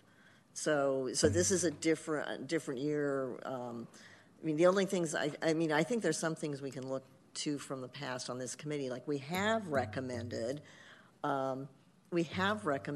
more definitive information on program impacts. There's no doubt in my mind that financial audits are fine. The money is being spent for the purposes for which it was designed. But the deeper question about impacts of money being invested is not well answered. And we have recommended that, and I would suggest we recommend it again. I guess I'm just thinking, there's another $600+ million in the budget that's not part of Measure U, or they could buy one less tank or whatever else they're doing. And so I guess I'm just don't feel like we have to just say the cut has to come from the Measure U. There's other places they could find the participatory budget money from. So, and we have a paragraph about some of these budget items. It seems hard for us to decide.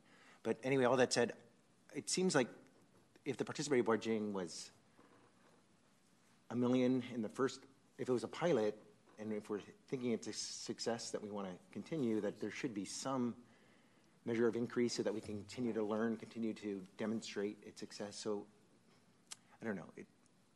I wouldn't start with a flat ask. I would at least double it or go. I would think about increasing and not staying flat if we're going to make the argument that it was a success and that we want to see it grow and continue and try new neighborhoods. And so I don't know if 10 is the right number, but I think going above 1, so at least doubling as a starting point makes sense to me. Does anyone want to try a motion? I just have a quick comment, Madam Chair. Oh, I'm sorry, I missed that. That's okay. I'll defer my question. Member Goris. Thank you, Madam Chair. I want to say that I appreciate all the commissioners' comments, and in particular, Vice Chair Cooney. I think just piggybacking on Member Macias, we definitely need to increase the ask, and I definitely think we should make a recommendation for PB.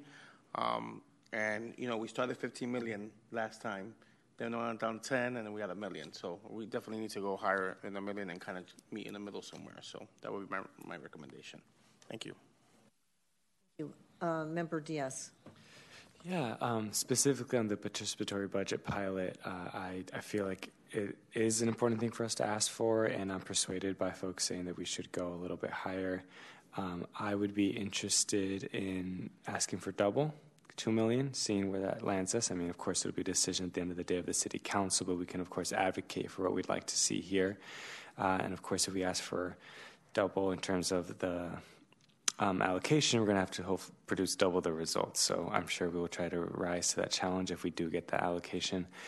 If folks are open to that, and having that included in this written statement, which will be prepared by someone at some point, that is a specific item I would be comfortable making a motion on, asking for $2 million for a second round for the participatory budget pilot. Is that a motion? If that's a motion, I'll second that. Well, discussion. Yeah, sorry. Oh, hang on. Let me. Member Rueb or Sala. It was myself. I have a question. I apologize. This is my first meeting, but I'm just trying to understand the limited dollars. How do you make recommendations on these different items, not knowing, like the homeless, I believe she said there was like money coming from the state, that's almost fully funded. So I'm just curious how this works, how you make recommendations for this $1 million, $2 million, if there could possibly be dollars for other items coming from other places. So I'm just not understanding that process. Well, for sure on PB, there isn't going to be money from other places because that was an initiative started as a pilot by this committee. The challenge is on any of these topics this year in particular, more money spent on one thing is going to come from someplace else. And the question is, do we want to recommend where it comes from, or do we want to say this thing is important and we trust the council to decide how to fund it? that also how you decide what areas are encouraged or recommended to initially be funded as well? Like she was saying, Gardenville or the South, or Stockton or Robla, those different areas. Is that based on need, or is that do you just come to a consensus and we're going to just start in these areas? Well, overall, where we thought Measure U, where the committee thought Measure U funds were to be funded, to be invested from the beginning, the committee said it should be invested in those communities of greatest need that had been left behind traditionally. And so that's why PB went to some very defined neighborhoods that were identified by a whole series of metrics related to financial, economic, socioeconomic, many health factors that showed them as communities. And they were pretty big communities for the two PB categories. But broader than PB, generally this committee has taken the position that Measure U funds should be invested in those parts of our city that have been less attended to historically, and you can look at the measures that show that, and it's pretty clear. Thank you. I hope that answered the question. Member Goris? Yeah, thank you, Madam Chair. I think with the recommendation, we should just give the dollar amount, have the answers of where the money should be allocated from, but not put it out there right away. I mean, just knowing, I think I have a good pulse of the city council and the mayor, and this is the mayor that's going to give us the $2 million if we're going to ask for it. I think we have a big fan in him as far as with PB, but I think we should just have the answers of where we will really allocate some of the budget, but just not give it to them directly. You know what I mean? They might just kind of understand it and know, or or that can, engage us, or that can cause them to engage us and create and start some dialogue directly. So that's just my recommendation. Thank you. And did Member Rueb or Sala have another question? Okay. So there's a motion. It's been seconded, and now we're having discussion on that motion? Yes. Okay. I want to just challenge. I just think $2 million is not enough. And if we're saying $2 million, and that includes if we're going to pay the city staff to do all the work, and since they learned about what it takes to do participatory budgeting, because it's a whole entire, thankful that Member Odo Kent led this effort, but that was all volunteers that led, along with a subcontractor. That was $250,000. We never even incorporated staff time that was utilized to support this effort. So in my perspective, the entire project, $2 million, is not going to cover it. And I would like to ask for at least $5 million that incorporates. We learned a lot through this process, and the resources that it takes to do a project of this size for only $1 million was a big one. And so I would say that it includes everything. The staff time that was invested in this, the hiring, if we're going to go in that direction of hiring a contractor to help, or the city manager or the city hires some staff that can from beginning to end see it through. Or Measure U, according to the mayor, the Measure U, he wants the Measure U to continue. If we have a subcommittee, which we will eventually for participatory budgeting, that they participate as much as they did last year, and then he made a public comment on Tuesday saying how that he wants the whole budget to be this process. Well, that's not realistic, but he was very supportive and very adamant about this whole process. And so if that's a priority, and for him, and I think city council, then they should put the money where their mouth is, and $5 million is not a lot to ask for. So I want to offer a friendly amendment to be $5 million and not $2 million. And I'll second $5 million. So, excuse me, Madam Chair. So I'm trying to figure out Right. the process. We're still in discussion. We've had a proposed friendly amendment, so the proposer and the seconder need to respond. Correct? I'm looking at do I look at Brett? Or?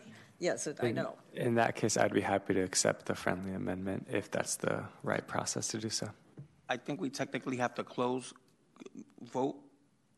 it, and then make another motion with the new recommendation, no? I don't think so. I think if the...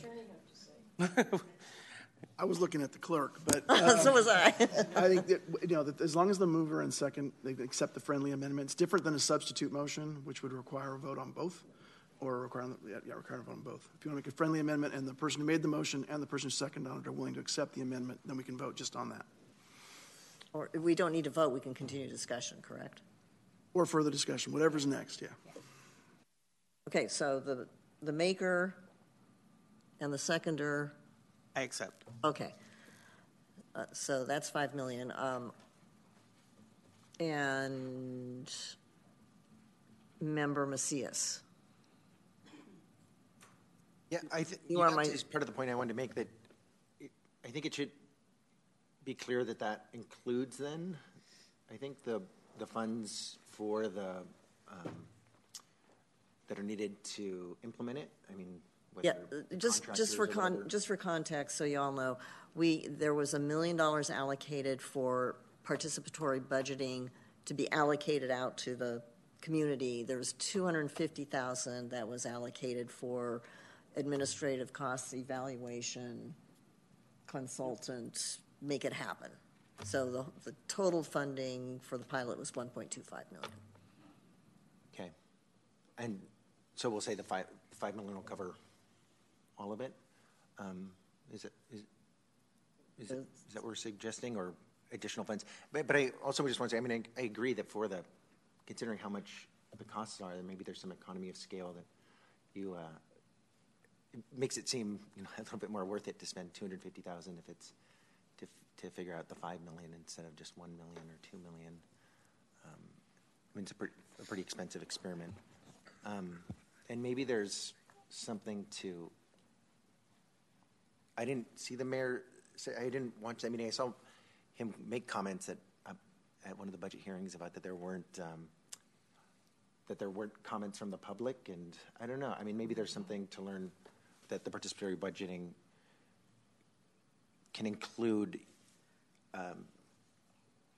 not just input on the $5 million and the spending of that, but trying to get more input from the public on. And I heard the mayor a bit differently in that he likes PB a lot, but he wants any number of ways for the community to be more engaged and more participating. Small P, not big P. So he loves PB, but he also is in this space of wanting to, I think PB inspired him to want people more engaged, but I don't think necessarily it's a full PB budget.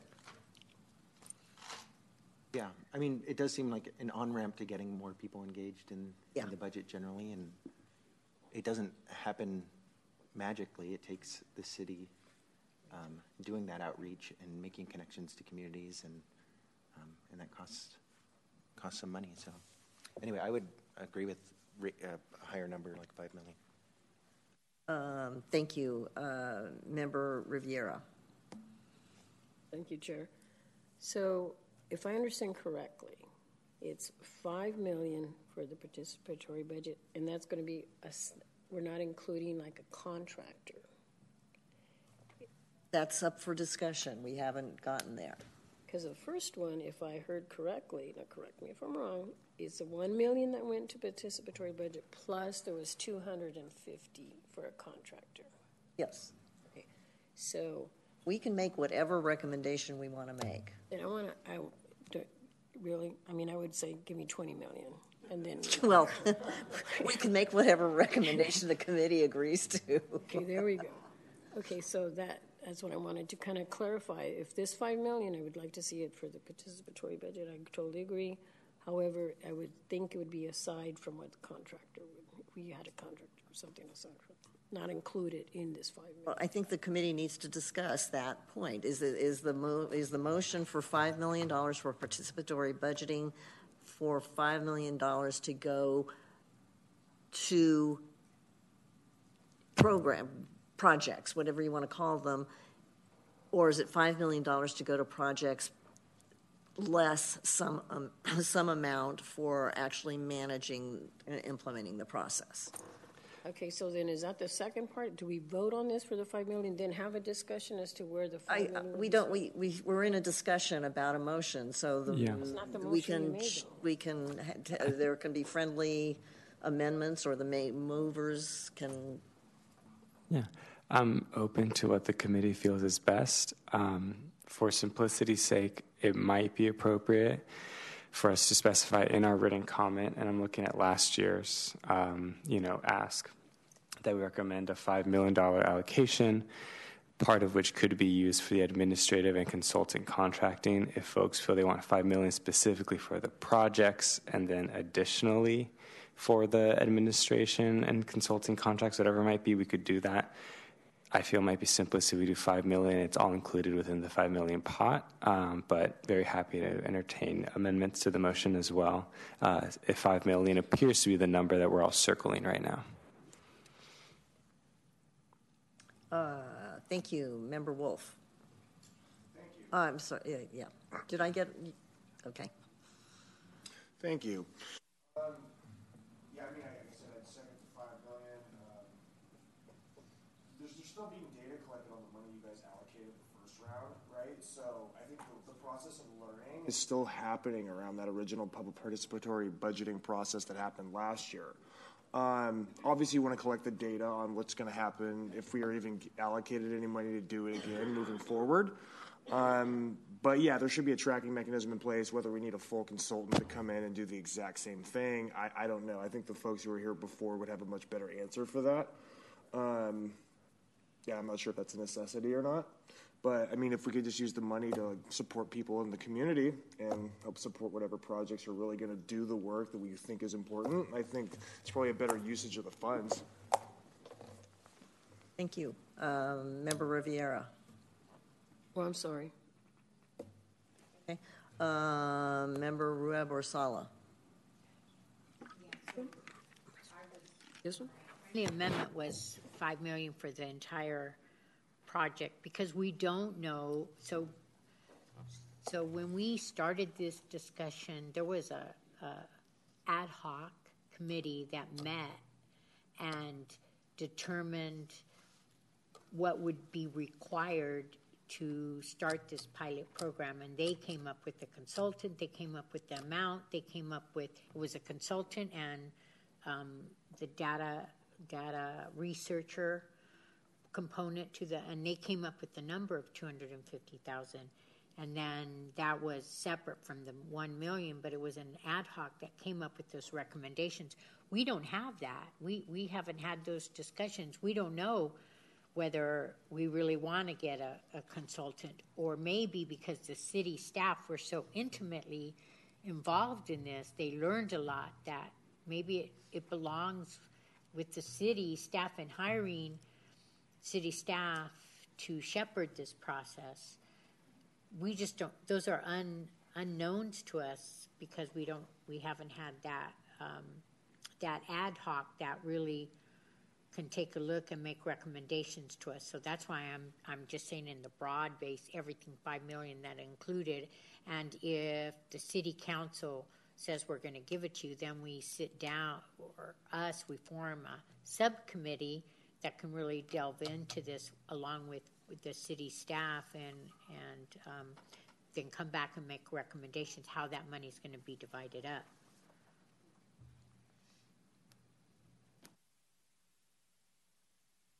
I have no other members in the speakers queue.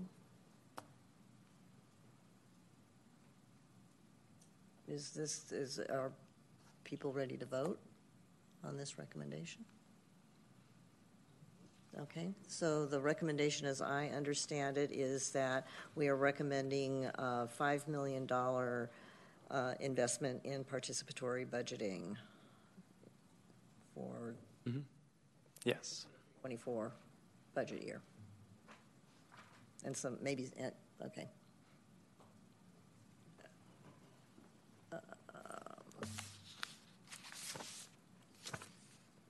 Clerk, so that's a repeat of the motion which has been moved and seconded. So will the clerk call the roll? Thank you, Chair. Member Rueb? Yes. Member Sala? Yes. Member Macias? Yes. Member Wolf? Yes. Member Goris? Yes. Member Cooney? Yes. Member Riviera? Yes. Member Byrd? Yes. Member Pascal? Yes. Member Diaz? Yes. And Chair Dickinson? Yes. Thank you. The motion passes. Thank you.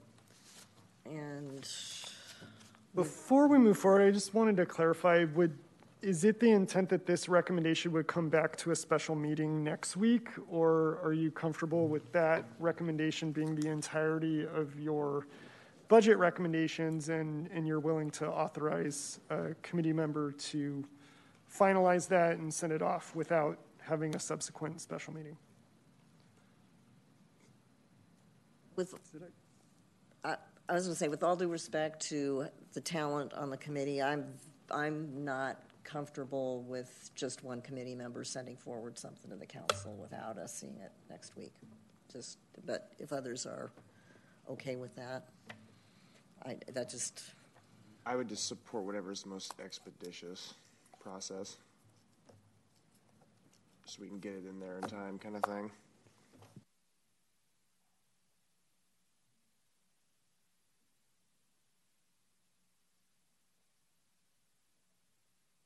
And I'm sorry, so you just voted on the last agenda item, so I recognize the timing of me bringing this up is not ideal.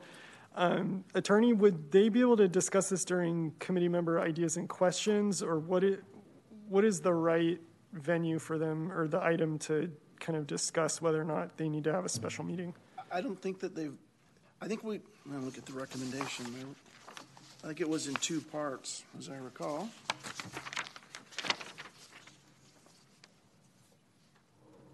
Yeah, the motions A, approving recommendations, and B, authorizing one member. So if we want to vote again, that will be fine. We're still within continuing the item discussion item 4.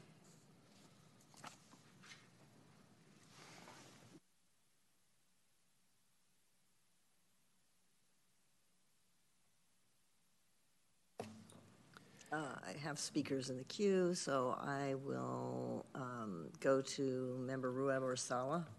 Just so y'all know, they're sharing a mic, so. Yeah. I'm confused. So we made one recommendation on PB, but there's more recommendations we can make, and we're going to discuss that here, correct? And then based on that, then the second part, once we all agree on additional recommendations we want to make, then we're going to vote on who would be the person to draft up the recommendations and bring it back on Monday for a final approval. Is that? If that is what the committee wants to do. The committee may want to just have one person draft it and move it forward before the rest of us see it. That's the committee's prerogative.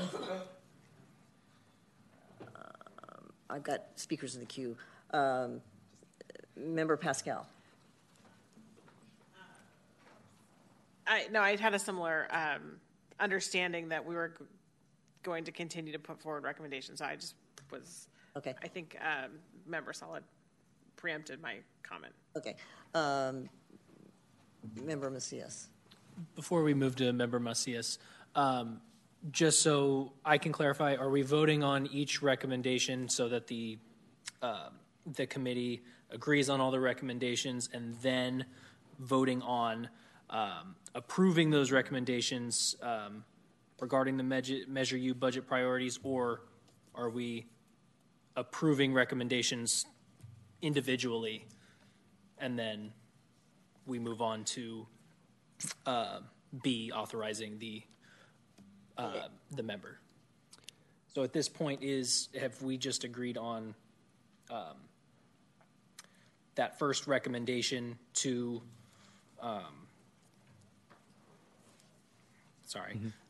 if I might jump in, I think with the first one, because there's an actual number amount we wanted to attach to it, it was worth us discussing just that item. From my perspective, and we'll get to it, but I'd like to move the rest of the recommendations along the lines of last year's letter. Those didn't have dollar amounts attached. We could vote on those en masse if we find agreement amongst the committee. And that would simplify, okay, we're going to have the $5 million for the PB, prioritize the rest in this order, and then we can move forward in that direction.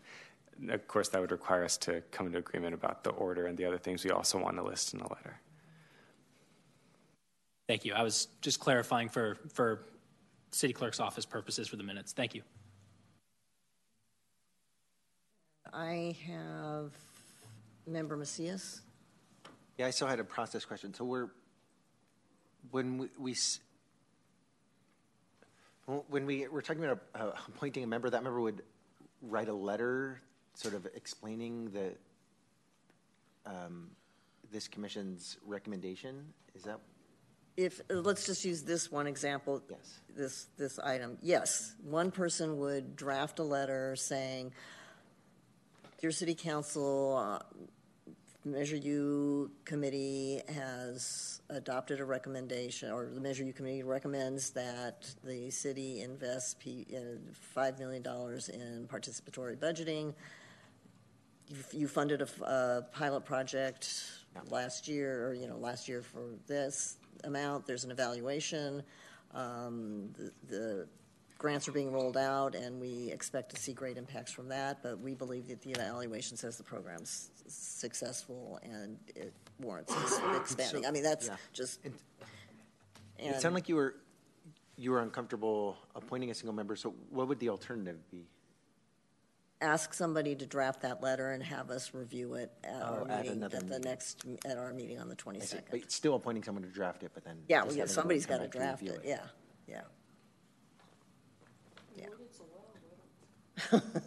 Well, I don't think we need to. If you think we need to do that at this point, we can do it, or we can go through the rest of it and then decide who does what. Either way.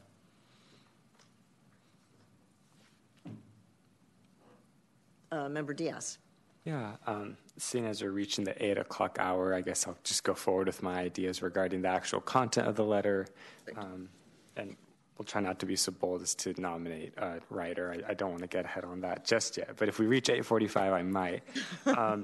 In terms of the rest of the content of the letter, I'm glad we have agreement on $5 million for the participatory budget. That's great. That could probably lead our letter.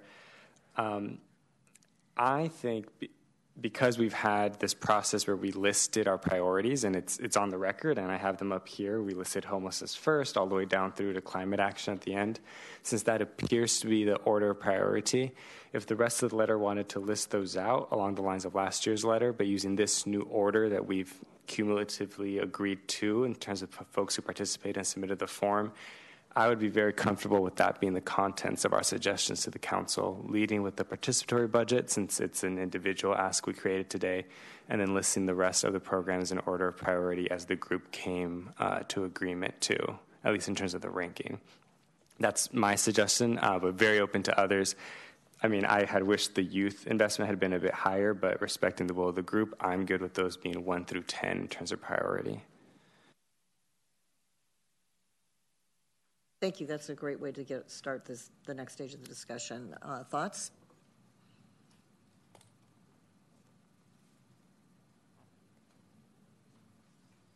Member Reb or Sala? I agree, because that was the work, the homework, and thank you, Ash, that you had us do in doing the survey. And then we all of like minds, we came up with the categories that were our priorities. So I would start there. But then I would like to add under each category, we had a description of where we would like to see this money funded. And then, so that's why we were asked, okay, under your priorities, list what programs you want. I think we need to just start calling them out and agree, and that's what's going to be in the description. So. Thank you. Member Pascal.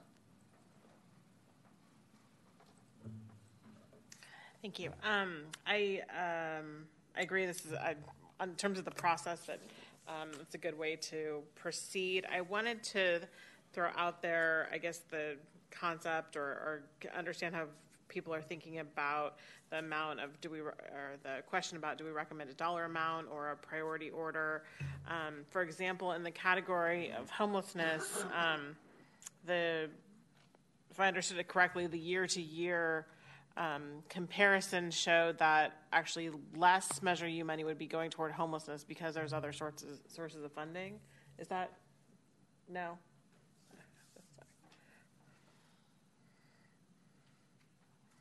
What I was saying is that the homeless services program for the city is still being funded at the same programmatic level. It's just that funding is coming from different places. But could you show the year to year? I'm sorry, just when you were walking away. Could you share the chart that you had that compared the actuals from last year to the recommendations for this year? So these are budgets, it's not actuals. Okay. If you can see like the differences in there, but if you look at 23 approved, we have 13 million coming from Homeless Services Resources, which is the state, and that's the HAP funding. And then there was approximately about 11 million in the homelessness bucket. This one's a little bit skewed. The better one to look at would be this one right here. And even though I'm not showing 23's approved budget, it's something similar to this. So the homeless services program, I don't remember what the actual total cost is for this current fiscal year, but it was slightly lower than what it is now at 42, or what's being proposed at 42 million.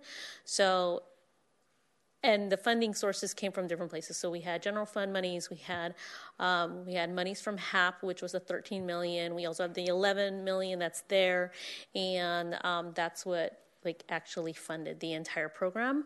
Whereas for this year, you're saying that we have the 11 million that's coming from the city's contribution. The HAP funding increased to 19 million, and then we have about 10 million in one-time funding. If we look at just the Measure U contribution to the homelessness, is that the 6 million in 23, 24, and then that's 6 FTEs. Yeah. Oh, sorry. Yes, that's FTEs. That's in that column. So this one doesn't show the 23 amounts, but if you look at last year's budget book, you can see the breakdown that looks like this in there. Okay. Because in the previous chart, it appeared that we went from 11 million in the current year from just Measure U to 3 million. Yeah. So what I was saying in that chart when I was describing what was going on was that the reason why it's showing that there was a drop was because of the fact that we have this one-time funding in 24 from the ARPA funds and from Whole Person Care that's helping us manage that gap. So even though it showed that there was 11 million in fiscal year 23 approves, it's because the general fund augmented that and monies came from general fund and other sources to provide that monies for Measure U to contribute to homelessness. So in the current year, then was the 11 million not entirely spent on homelessness because other sources came in? So it's so technically yes, because we do have other resources. We're able to fund the current homeless services program with the various funding sources that we have. That's not general fund or Measure U monies. Okay. Thank you. Sorry for That's fine.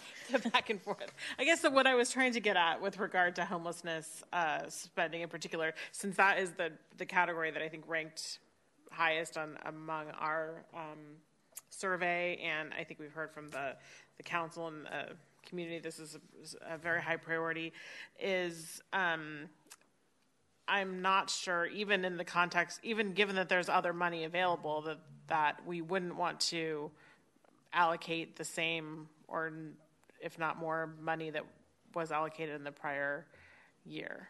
I think similar to what Member Sala was saying, I'm not sure we need to be constrained by the status quo in terms of, what's in the proposal, and that we ought to consider, whether, even if there is additional money available, if that is not a crisis level situation that still demands additional investment.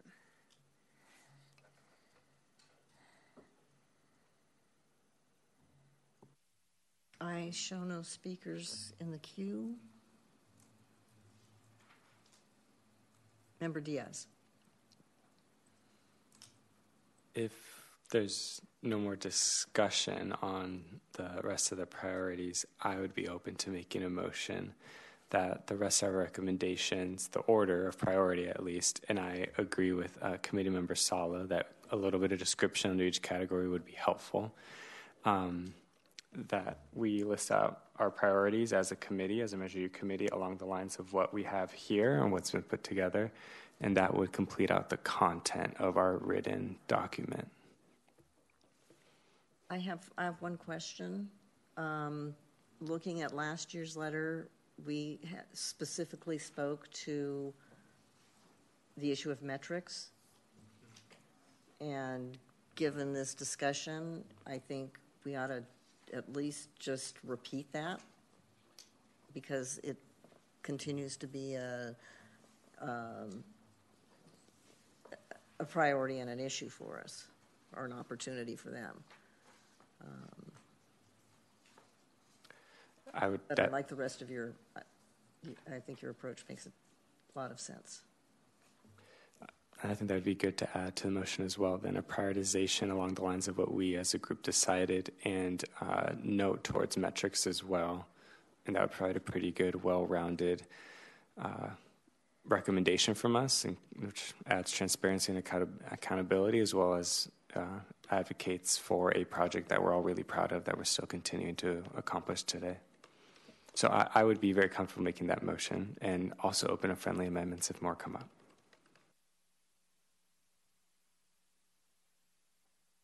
I hear a second.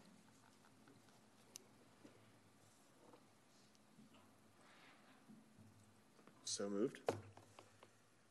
Moved by Member Diaz, seconded by Member Wolf. Any discussion? Can you repeat the call to the question again? Or do we read it? Pardon me? Can you repeat what this motion is? Oh, the motion, I believe, is that we use the guidance that was developed from our responses to the survey to prioritize expenditures, include some verbiage on each of those areas, and include the discussion in the interests of transparency and accountability, specific recommendation about metrics. And I think that last year we said something about the city publishing a dashboard on performance measures, defined outcomes and assessment of progress, tracking performance metrics that describe outcomes, that sort of thing. I mean, it's consistent with the discussion we've had all evening.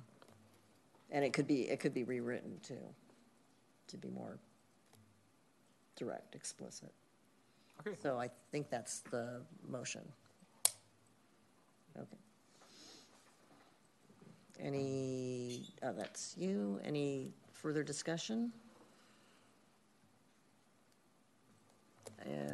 So there is a motion and a second on this item, and will the clerk please call the roll? Thank you, Chair. Member Rueb? Yes. Member Sala? Yes. Member Macias? Yes. Member Wolf? Yes.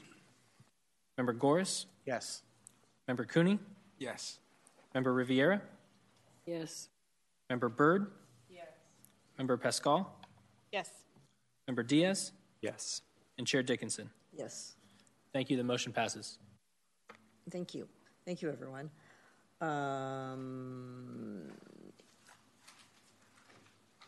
Now, is this is the point where we have to determine who drafts this letter?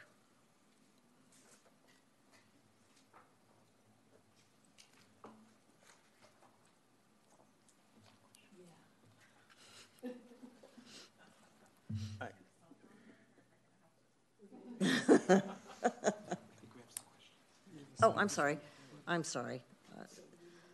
Member Goris.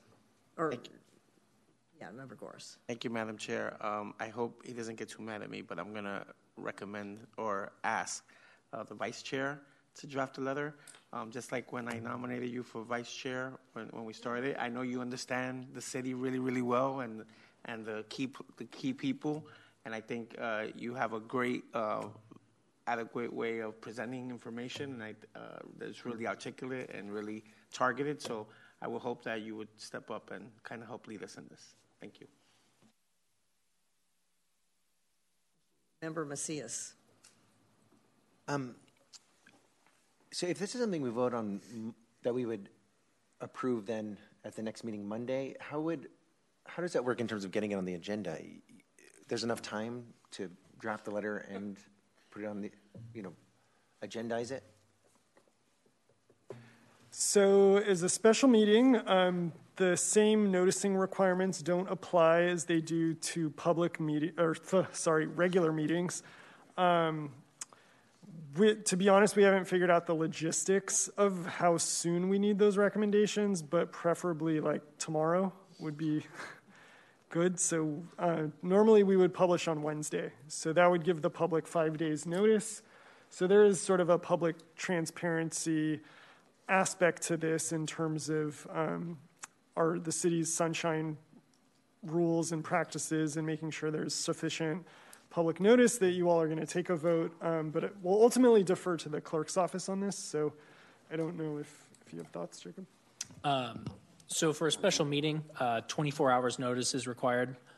So if the meeting is on Monday, 6 p.m., the 24 hours would be Sunday, 6 p.m. However, us in the clerk's office, we don't work Saturday, Sundays. So we would need to publish that Friday by end of day. That being said, there are approval processes when it comes to these staff reports that they need to go through. So I would say time is of the essence in getting any recommendations drafted and a letter drafted. Thank you. Yeah, I figured it was me some tight turnaround. Anyway, Duke, if you're not able, I could. Well, I would potentially volunteer myself, but happy to, if you are able, happy to see you do it. Thank you for your graciousness. Member Rueb or Marsal? So,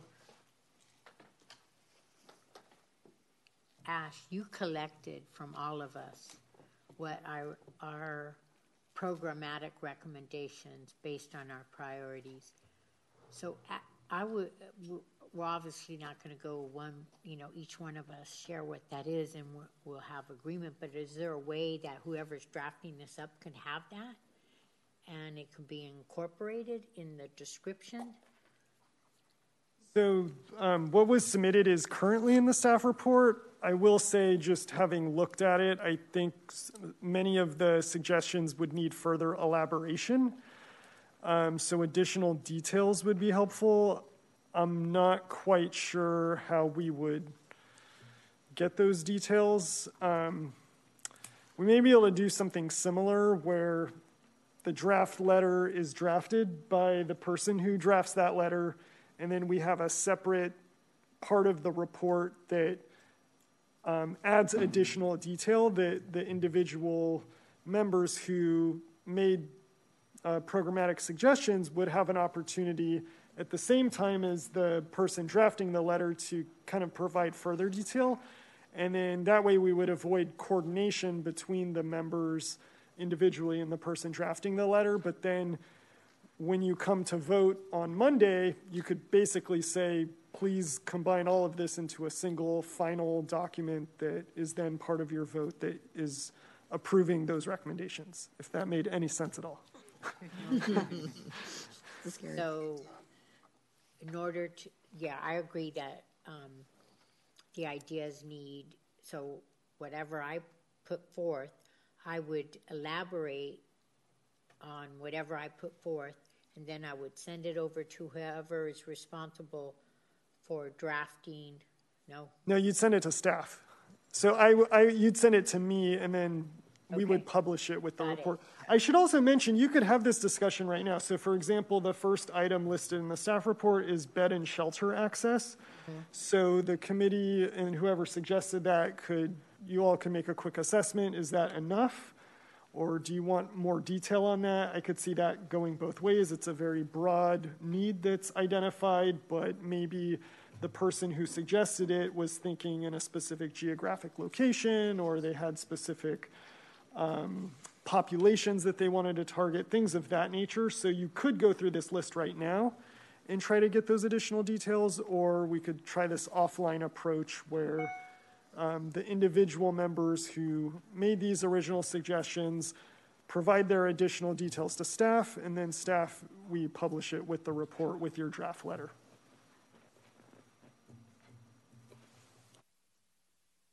Sure. Vice Chair Cooney. Yeah, I am happy to assist in drafting the letter and then bringing that back to us at our special hearing if we end up having it. Yeah. Thank you very, very much. So where do we want to give Vice Chair Cooney as much guidance as possible? Where do we want to go with the more detailed I think the question was about the more detailed comments that came out of the priority setting process. Does anyone have a preference on where to go with that? Do we want to take Ash's recommendation and separate them and maybe have one where it's just our transmittal letter talking about the 5 million, PB, and then metrics. Yeah, the metrics, and then having that other document that kind of expands on some of the additional items that different members contributed.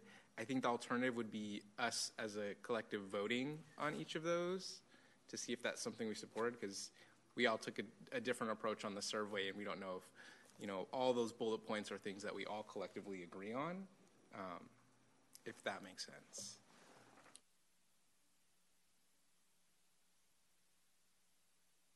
Thoughts?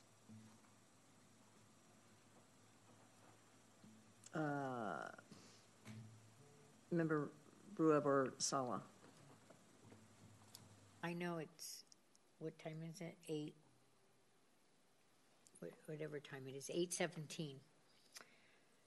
My preference would be that we just go through all of them, we have a discussion and get a better understanding of what that meant, and then agree, yes, include that, give guidance to Member Cooney to say, yes, include that after we have a better understanding of what that means and include it in the description. That would be my preference, but it's getting late, and so that's my preference, that we just have a discussion. Member Rivera. Thank you, Chair. Is this where we would say, for example, the libraries, which was one of the bullet points that was here, for libraries funding for increasing hours per library system priorities? Is this where I would be able to say, I'd like to see the X library open because that's in an area that is unserved and a lot of the kids use that library? Is this where I would identify a certain area that I'm looking for the hours to be increased?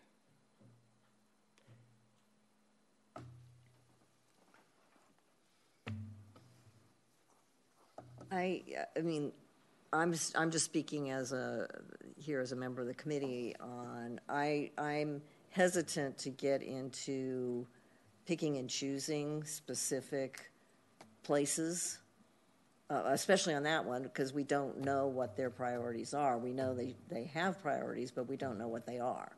I would like to mention that we do in bullet point number 2 identify an area, which is a development. Yeah, I'm saying that with respect to all. I'm very hesitant. Personally, I'm very hesitant to go pick and choose specific locations. I think we ought to go back to our sort of grounding principle, which is that Measure U funds should be invested, even if we choose every single one of these bullets, but we should be investing in those areas of our community that have been most deeply left behind, which we've sort of defined by the PB areas. Beyond that, as one committee member, I am just hesitant to pick and choose, because I don't think those of us who represent specific districts may not have had a chance to do the homework about what is most needed, wanted, desired in our district. And so and I would agree with you on that. I would agree with you that not picking, then moving forward, I would like to have the things that are mentioned here by certain areas to be eliminated, and just keep it as for the districts and the areas that have been left behind, just like the intent was. But as to identifying, also like North Air, what is it? One of the bullet points, support Natomas Art and Garden Center. I mean, for me, as long as we treat the whole district equally and equitably, then I'm fine. Thank you. Any other speakers?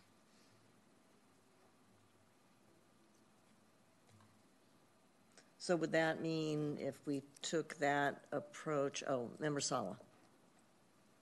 Yeah, so I agree with you that identifying specific areas is we should have a brush stroke to our approach. However, if you look at the line item by line items, this one here, there are programs that are called out, and I'll just use Clooney Pool is called out for extended hours. Well, why Clooney Pool? Why not other pools in other very needy, underserved communities? Why aren't they being called out? And that's the issue I have, because it isn't equitable. So there's certain programs that are called out. Senior Center, senior services. There are 4 or 5 programs that are senior services that are called out. What about other senior services in other neighborhoods? Why aren't they being called out? That's the issue. If funding is going to specific programs that are called out in here, it's what was funded last year, then it should be across the board. And if not, then who makes that determination why Clooney Pool, and I'm just using that as an example, Clooney Pool's hours are extended? Who made that determination? And is that really a priority, and why? And why not other neighborhoods? And I can tell you, if Barry Boyd was to call in, Meadowview, there are a lot of pools in Meadowview that would love to have extended hours, and why isn't that happening? So that's just my concern with there are certain programs that are called out and are, I'm sure, getting the funding for those programs, and there are other programs and very worthy underserved communities that are not being called out and they're not getting the resources.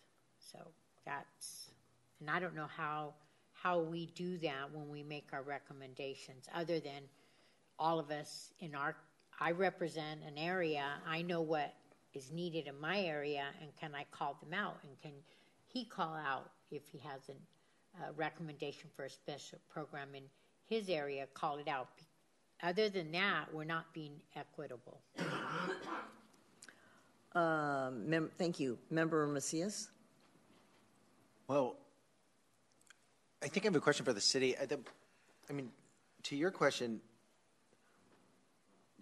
for the pool, for example, maybe that's funded for Measure L, but do we know that, or by Measure U, I keep saying, by Measure U, but isn't it possible that extended hours are funded from the other 80% of the budget and that we're just not seeing it in the line items that Ash shared? I mean, we don't have kind of a holistic view necessarily just from these items, so it feels hard to kind of pick and choose individual winners without more information. And so I guess I would agree with the chair that maybe we avoid that without having a bigger picture, and that maybe that's something we can aim for, unfortunately, next time, but we just haven't had enough time to meet and to understand.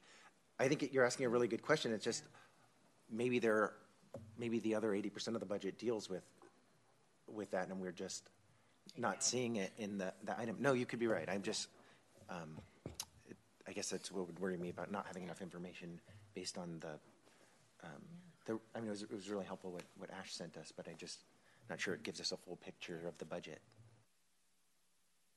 Thank you. Member Diaz.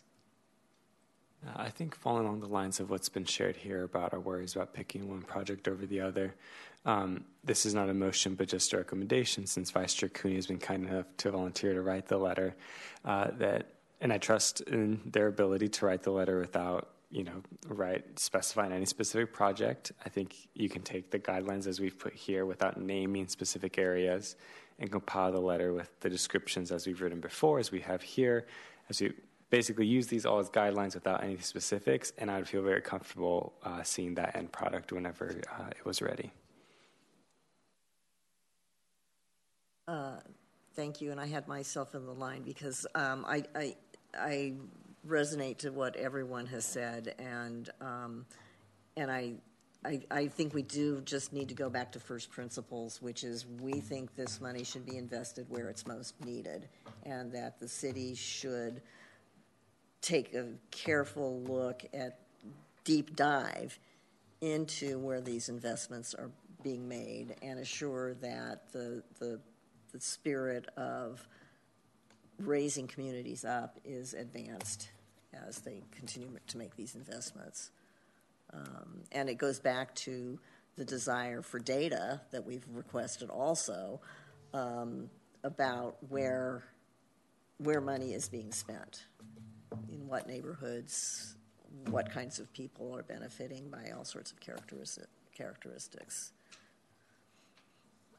And Member Riviera. Thank you. So when I was referring, I want to make it clear, I was referring to that we're going to have this letter drafted, and then we're going to hit some of these bullet points for clarification. And these bullet points, this is what I'm talking about here, that where it identifies a certain area, we don't use that name.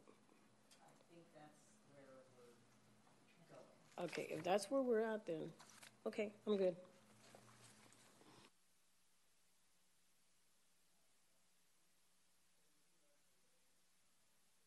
A specific building? Okay.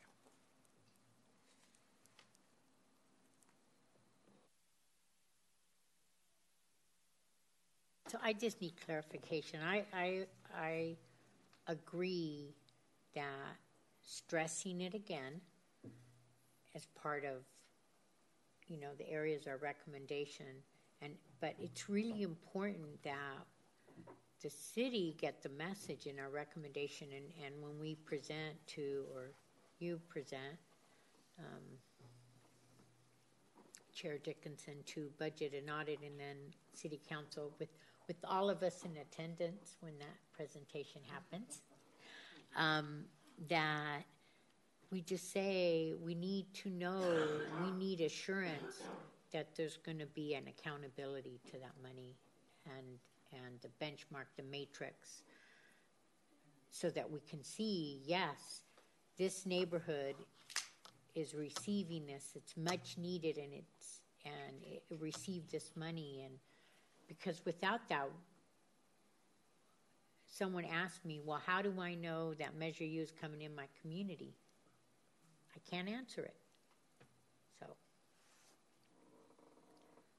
that's it. I think Vice Chair Cooney has heard the discussion and understands what we're collectively trying to accomplish, and that's one reason why the meeting next week is really important, because that will allow us not to rewrite, but to perhaps fine-tune what is in the agenda.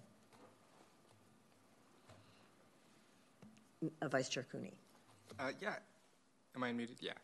And to your point about, some folks not having time, since I will be drafting it, and then we'll have an opportunity to talk about it and add any items, take anything away.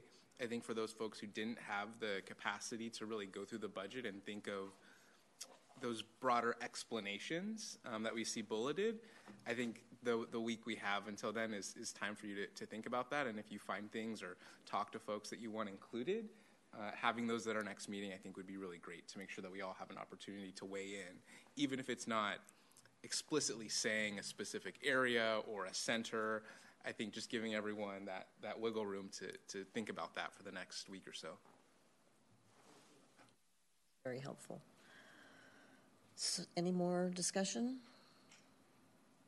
Do we need a motion designating Vice Chair Cooney, or do we just take him as a volunteer? A motion per the recommendation in the agenda here. I think we have a motion by Member Goris, and we need a second. Moved and seconded that Vice Chair Cooney be designated to draft the budget recommendation letter for the 23-24 budget to the council, to be on our agenda for the May 22nd special meeting.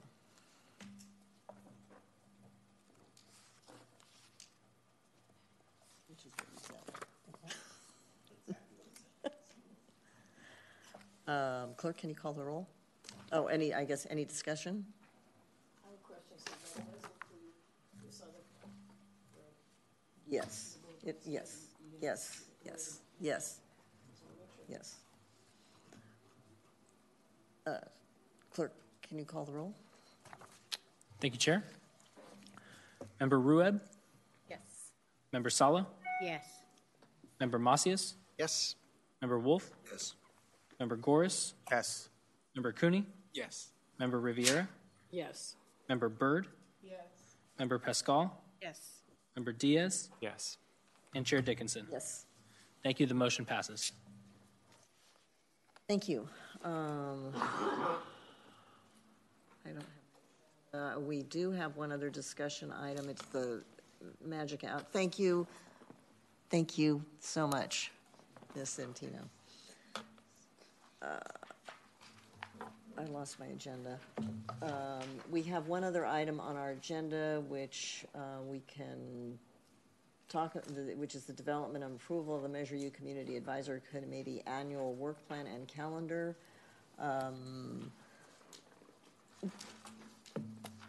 Do we have any members of the public who want to comment on item 5?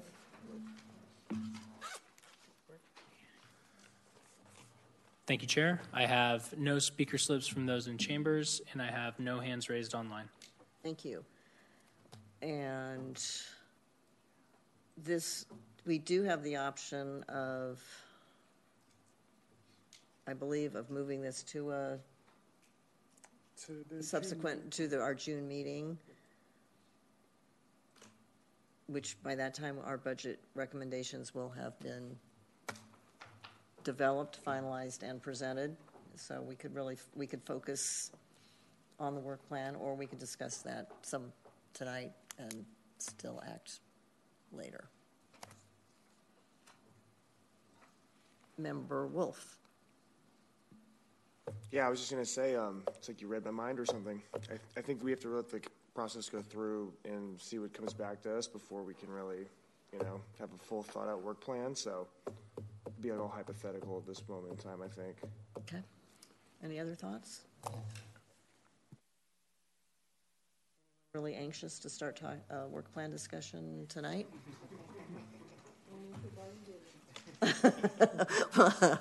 Well, La Coseca is still open. We could. No, we couldn't. Never mind. Vice Chair Cooney. Yeah, I just want to say I agree with Commissioner Wolf that it would be all hypothetical right now, so I'd be fine with waiting. Member Pascal. I was going to say if either of those two comments were a motion, I will second it. I'll make a motion to table it till the next meeting. Next regular meeting. Next regular meeting, not the special meeting. I'm happy to second. If in fact this needs a motion, I don't know. Okay. So we have a motion and a second to table this until our June 22nd meeting, our June meeting, whatever the date is. June 19th. Yes. And we have a couple of other items just before you pack up that we need to finish up. Shall I call the roll? Yes, will you call the roll? Thank you, Chair. Member Rueb? Yes. Member Sala? Yes. Member Macias? Yes. Member Wolf? Yes. Member Goris? Yes. Member Cooney? Yes. Member Riviera? Yes. Member Byrd? Yeah. Member Pascal? Yes. Member Diaz? Yes. And Chair Dickinson? Yes. Thank you. The motion passes. Thank you. Next item is City Manager's Office report to the Measure U Community Advisory Committee. Do we have any? Just a few very quick updates on the participatory budgeting grants. We're still going through the contracting process. We have assigned various departments who are related to the subject matter of each project to manage these grant awards. So I wouldn't anticipate any data or anything like that for a few months. So just sort of bear with us as we get through this contracting process. The second item, just really quickly, I'm going to be out in the month of June, so I will miss your June meeting, but I will be back in August. I'm going to be on paternity leave. So, yeah, we'll look forward to seeing you in August, but hopefully I'll be here next week. And that's it. Okay, and committee member comments, ideas, and questions. Member Pascal. Is there an update on our request for subcommittee? Yes.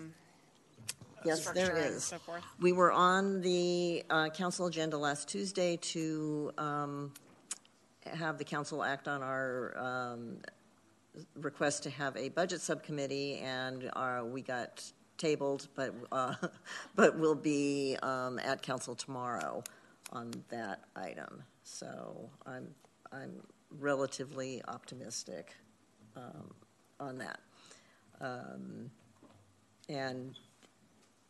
And that council meeting, even though they didn't act on our item, that was where there was much discussion about the idea of the public being much more involved in awareness and engagement on budget.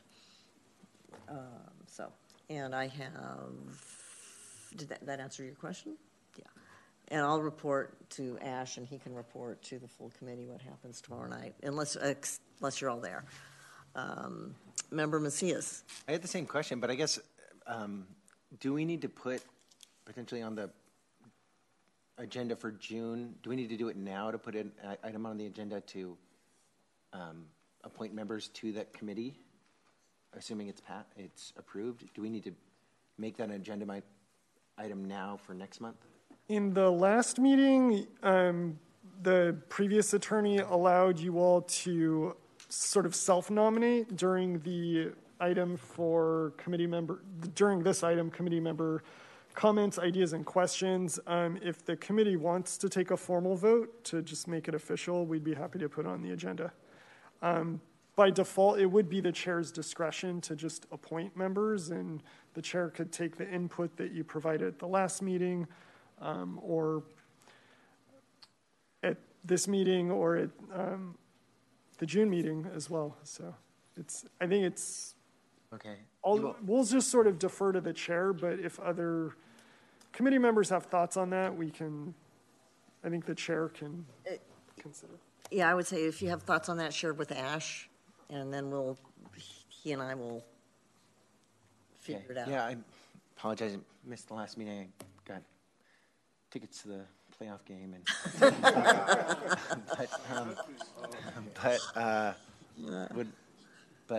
would love to join that subcommittee. So if we need to agendize it, or if the chair can consider nominating me. Thank you. I appreciate that. I have one item that I'd like to report out. One of our original committee members, Deborah Odo Kent, has had to resign from the committee for some wonderful and sad family reasons. She's just become a grandmother. Her son's getting married. So those are the wonderful reasons. And she was truly an amazing leader on the committee for all of our work, but particularly with participatory budgeting. She was the soul and inspiration of that program moving forward, and she has said she will continue to be an advocate, and I'm sure I am going to insist that she give us advice and counsel along the way. But she was a great committee member, and I'm sorry those of you who didn't get a chance to work with her are missing that opportunity. Member Riviera. So are you closing the meeting? I'm done. No, in her behalf. Well, we have to ask for public comments, but we're in committee members and comments, ideas, and questions. And we have public comments on matters not on the agenda. Thank you, Chair. I have no speaker slips from those in chambers, and I have one hand raised online. Mr. Davis.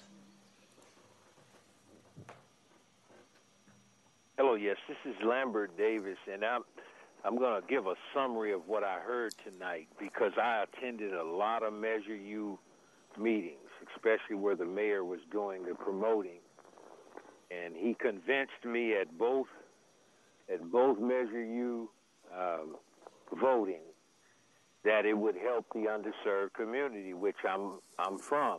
I'm from Del Paso Heights. We have a cheesecake business. And so I figured, okay, I'll go to these meetings and find out, do we qualify? And according to Mayor Steinberg and some of his staff members, they said yes, and they guided me to the city manager's department, and it became a nightmare, paperwork-wise. It happened also during the participatory budgeting process. But I intentionally went to different meetings to see how they handled it at different locations. In District 2, there's 20-plus communities in District 2. And another thing I noticed that I'm hearing too much of is Measure U. When I went to those meetings, I never heard anything about that money was going to homeless. I think they've co-opted that and added it to drain monies out of that. And they shouldn't be combined. I don't remember Measure U being promoted for the homeless. There's enough money out there for the homeless. Make that Measure U money do what they said it was supposed to do. And also I learned during that process that you couldn't be civically engaged, but that's not true. Several people made delegates that are very active. I just think they went out of their way to stop me. But the good part about it is somebody did get funded out of Del Paso Heights, so I don't know how that happened with my paperwork not being submitted, but I did verbally endorse them. So,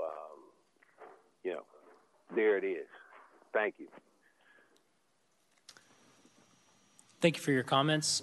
Chair, I have no more speakers with their hands raised. Thank you. And I have one question for you. Yes. Which is that special meeting next Monday scheduled at 5:30 or at 6? I believe it would be at the regular. It's actually at 5:30. 5:30. Okay. Okay, thank you. And shoot, I had another question, but I lost it.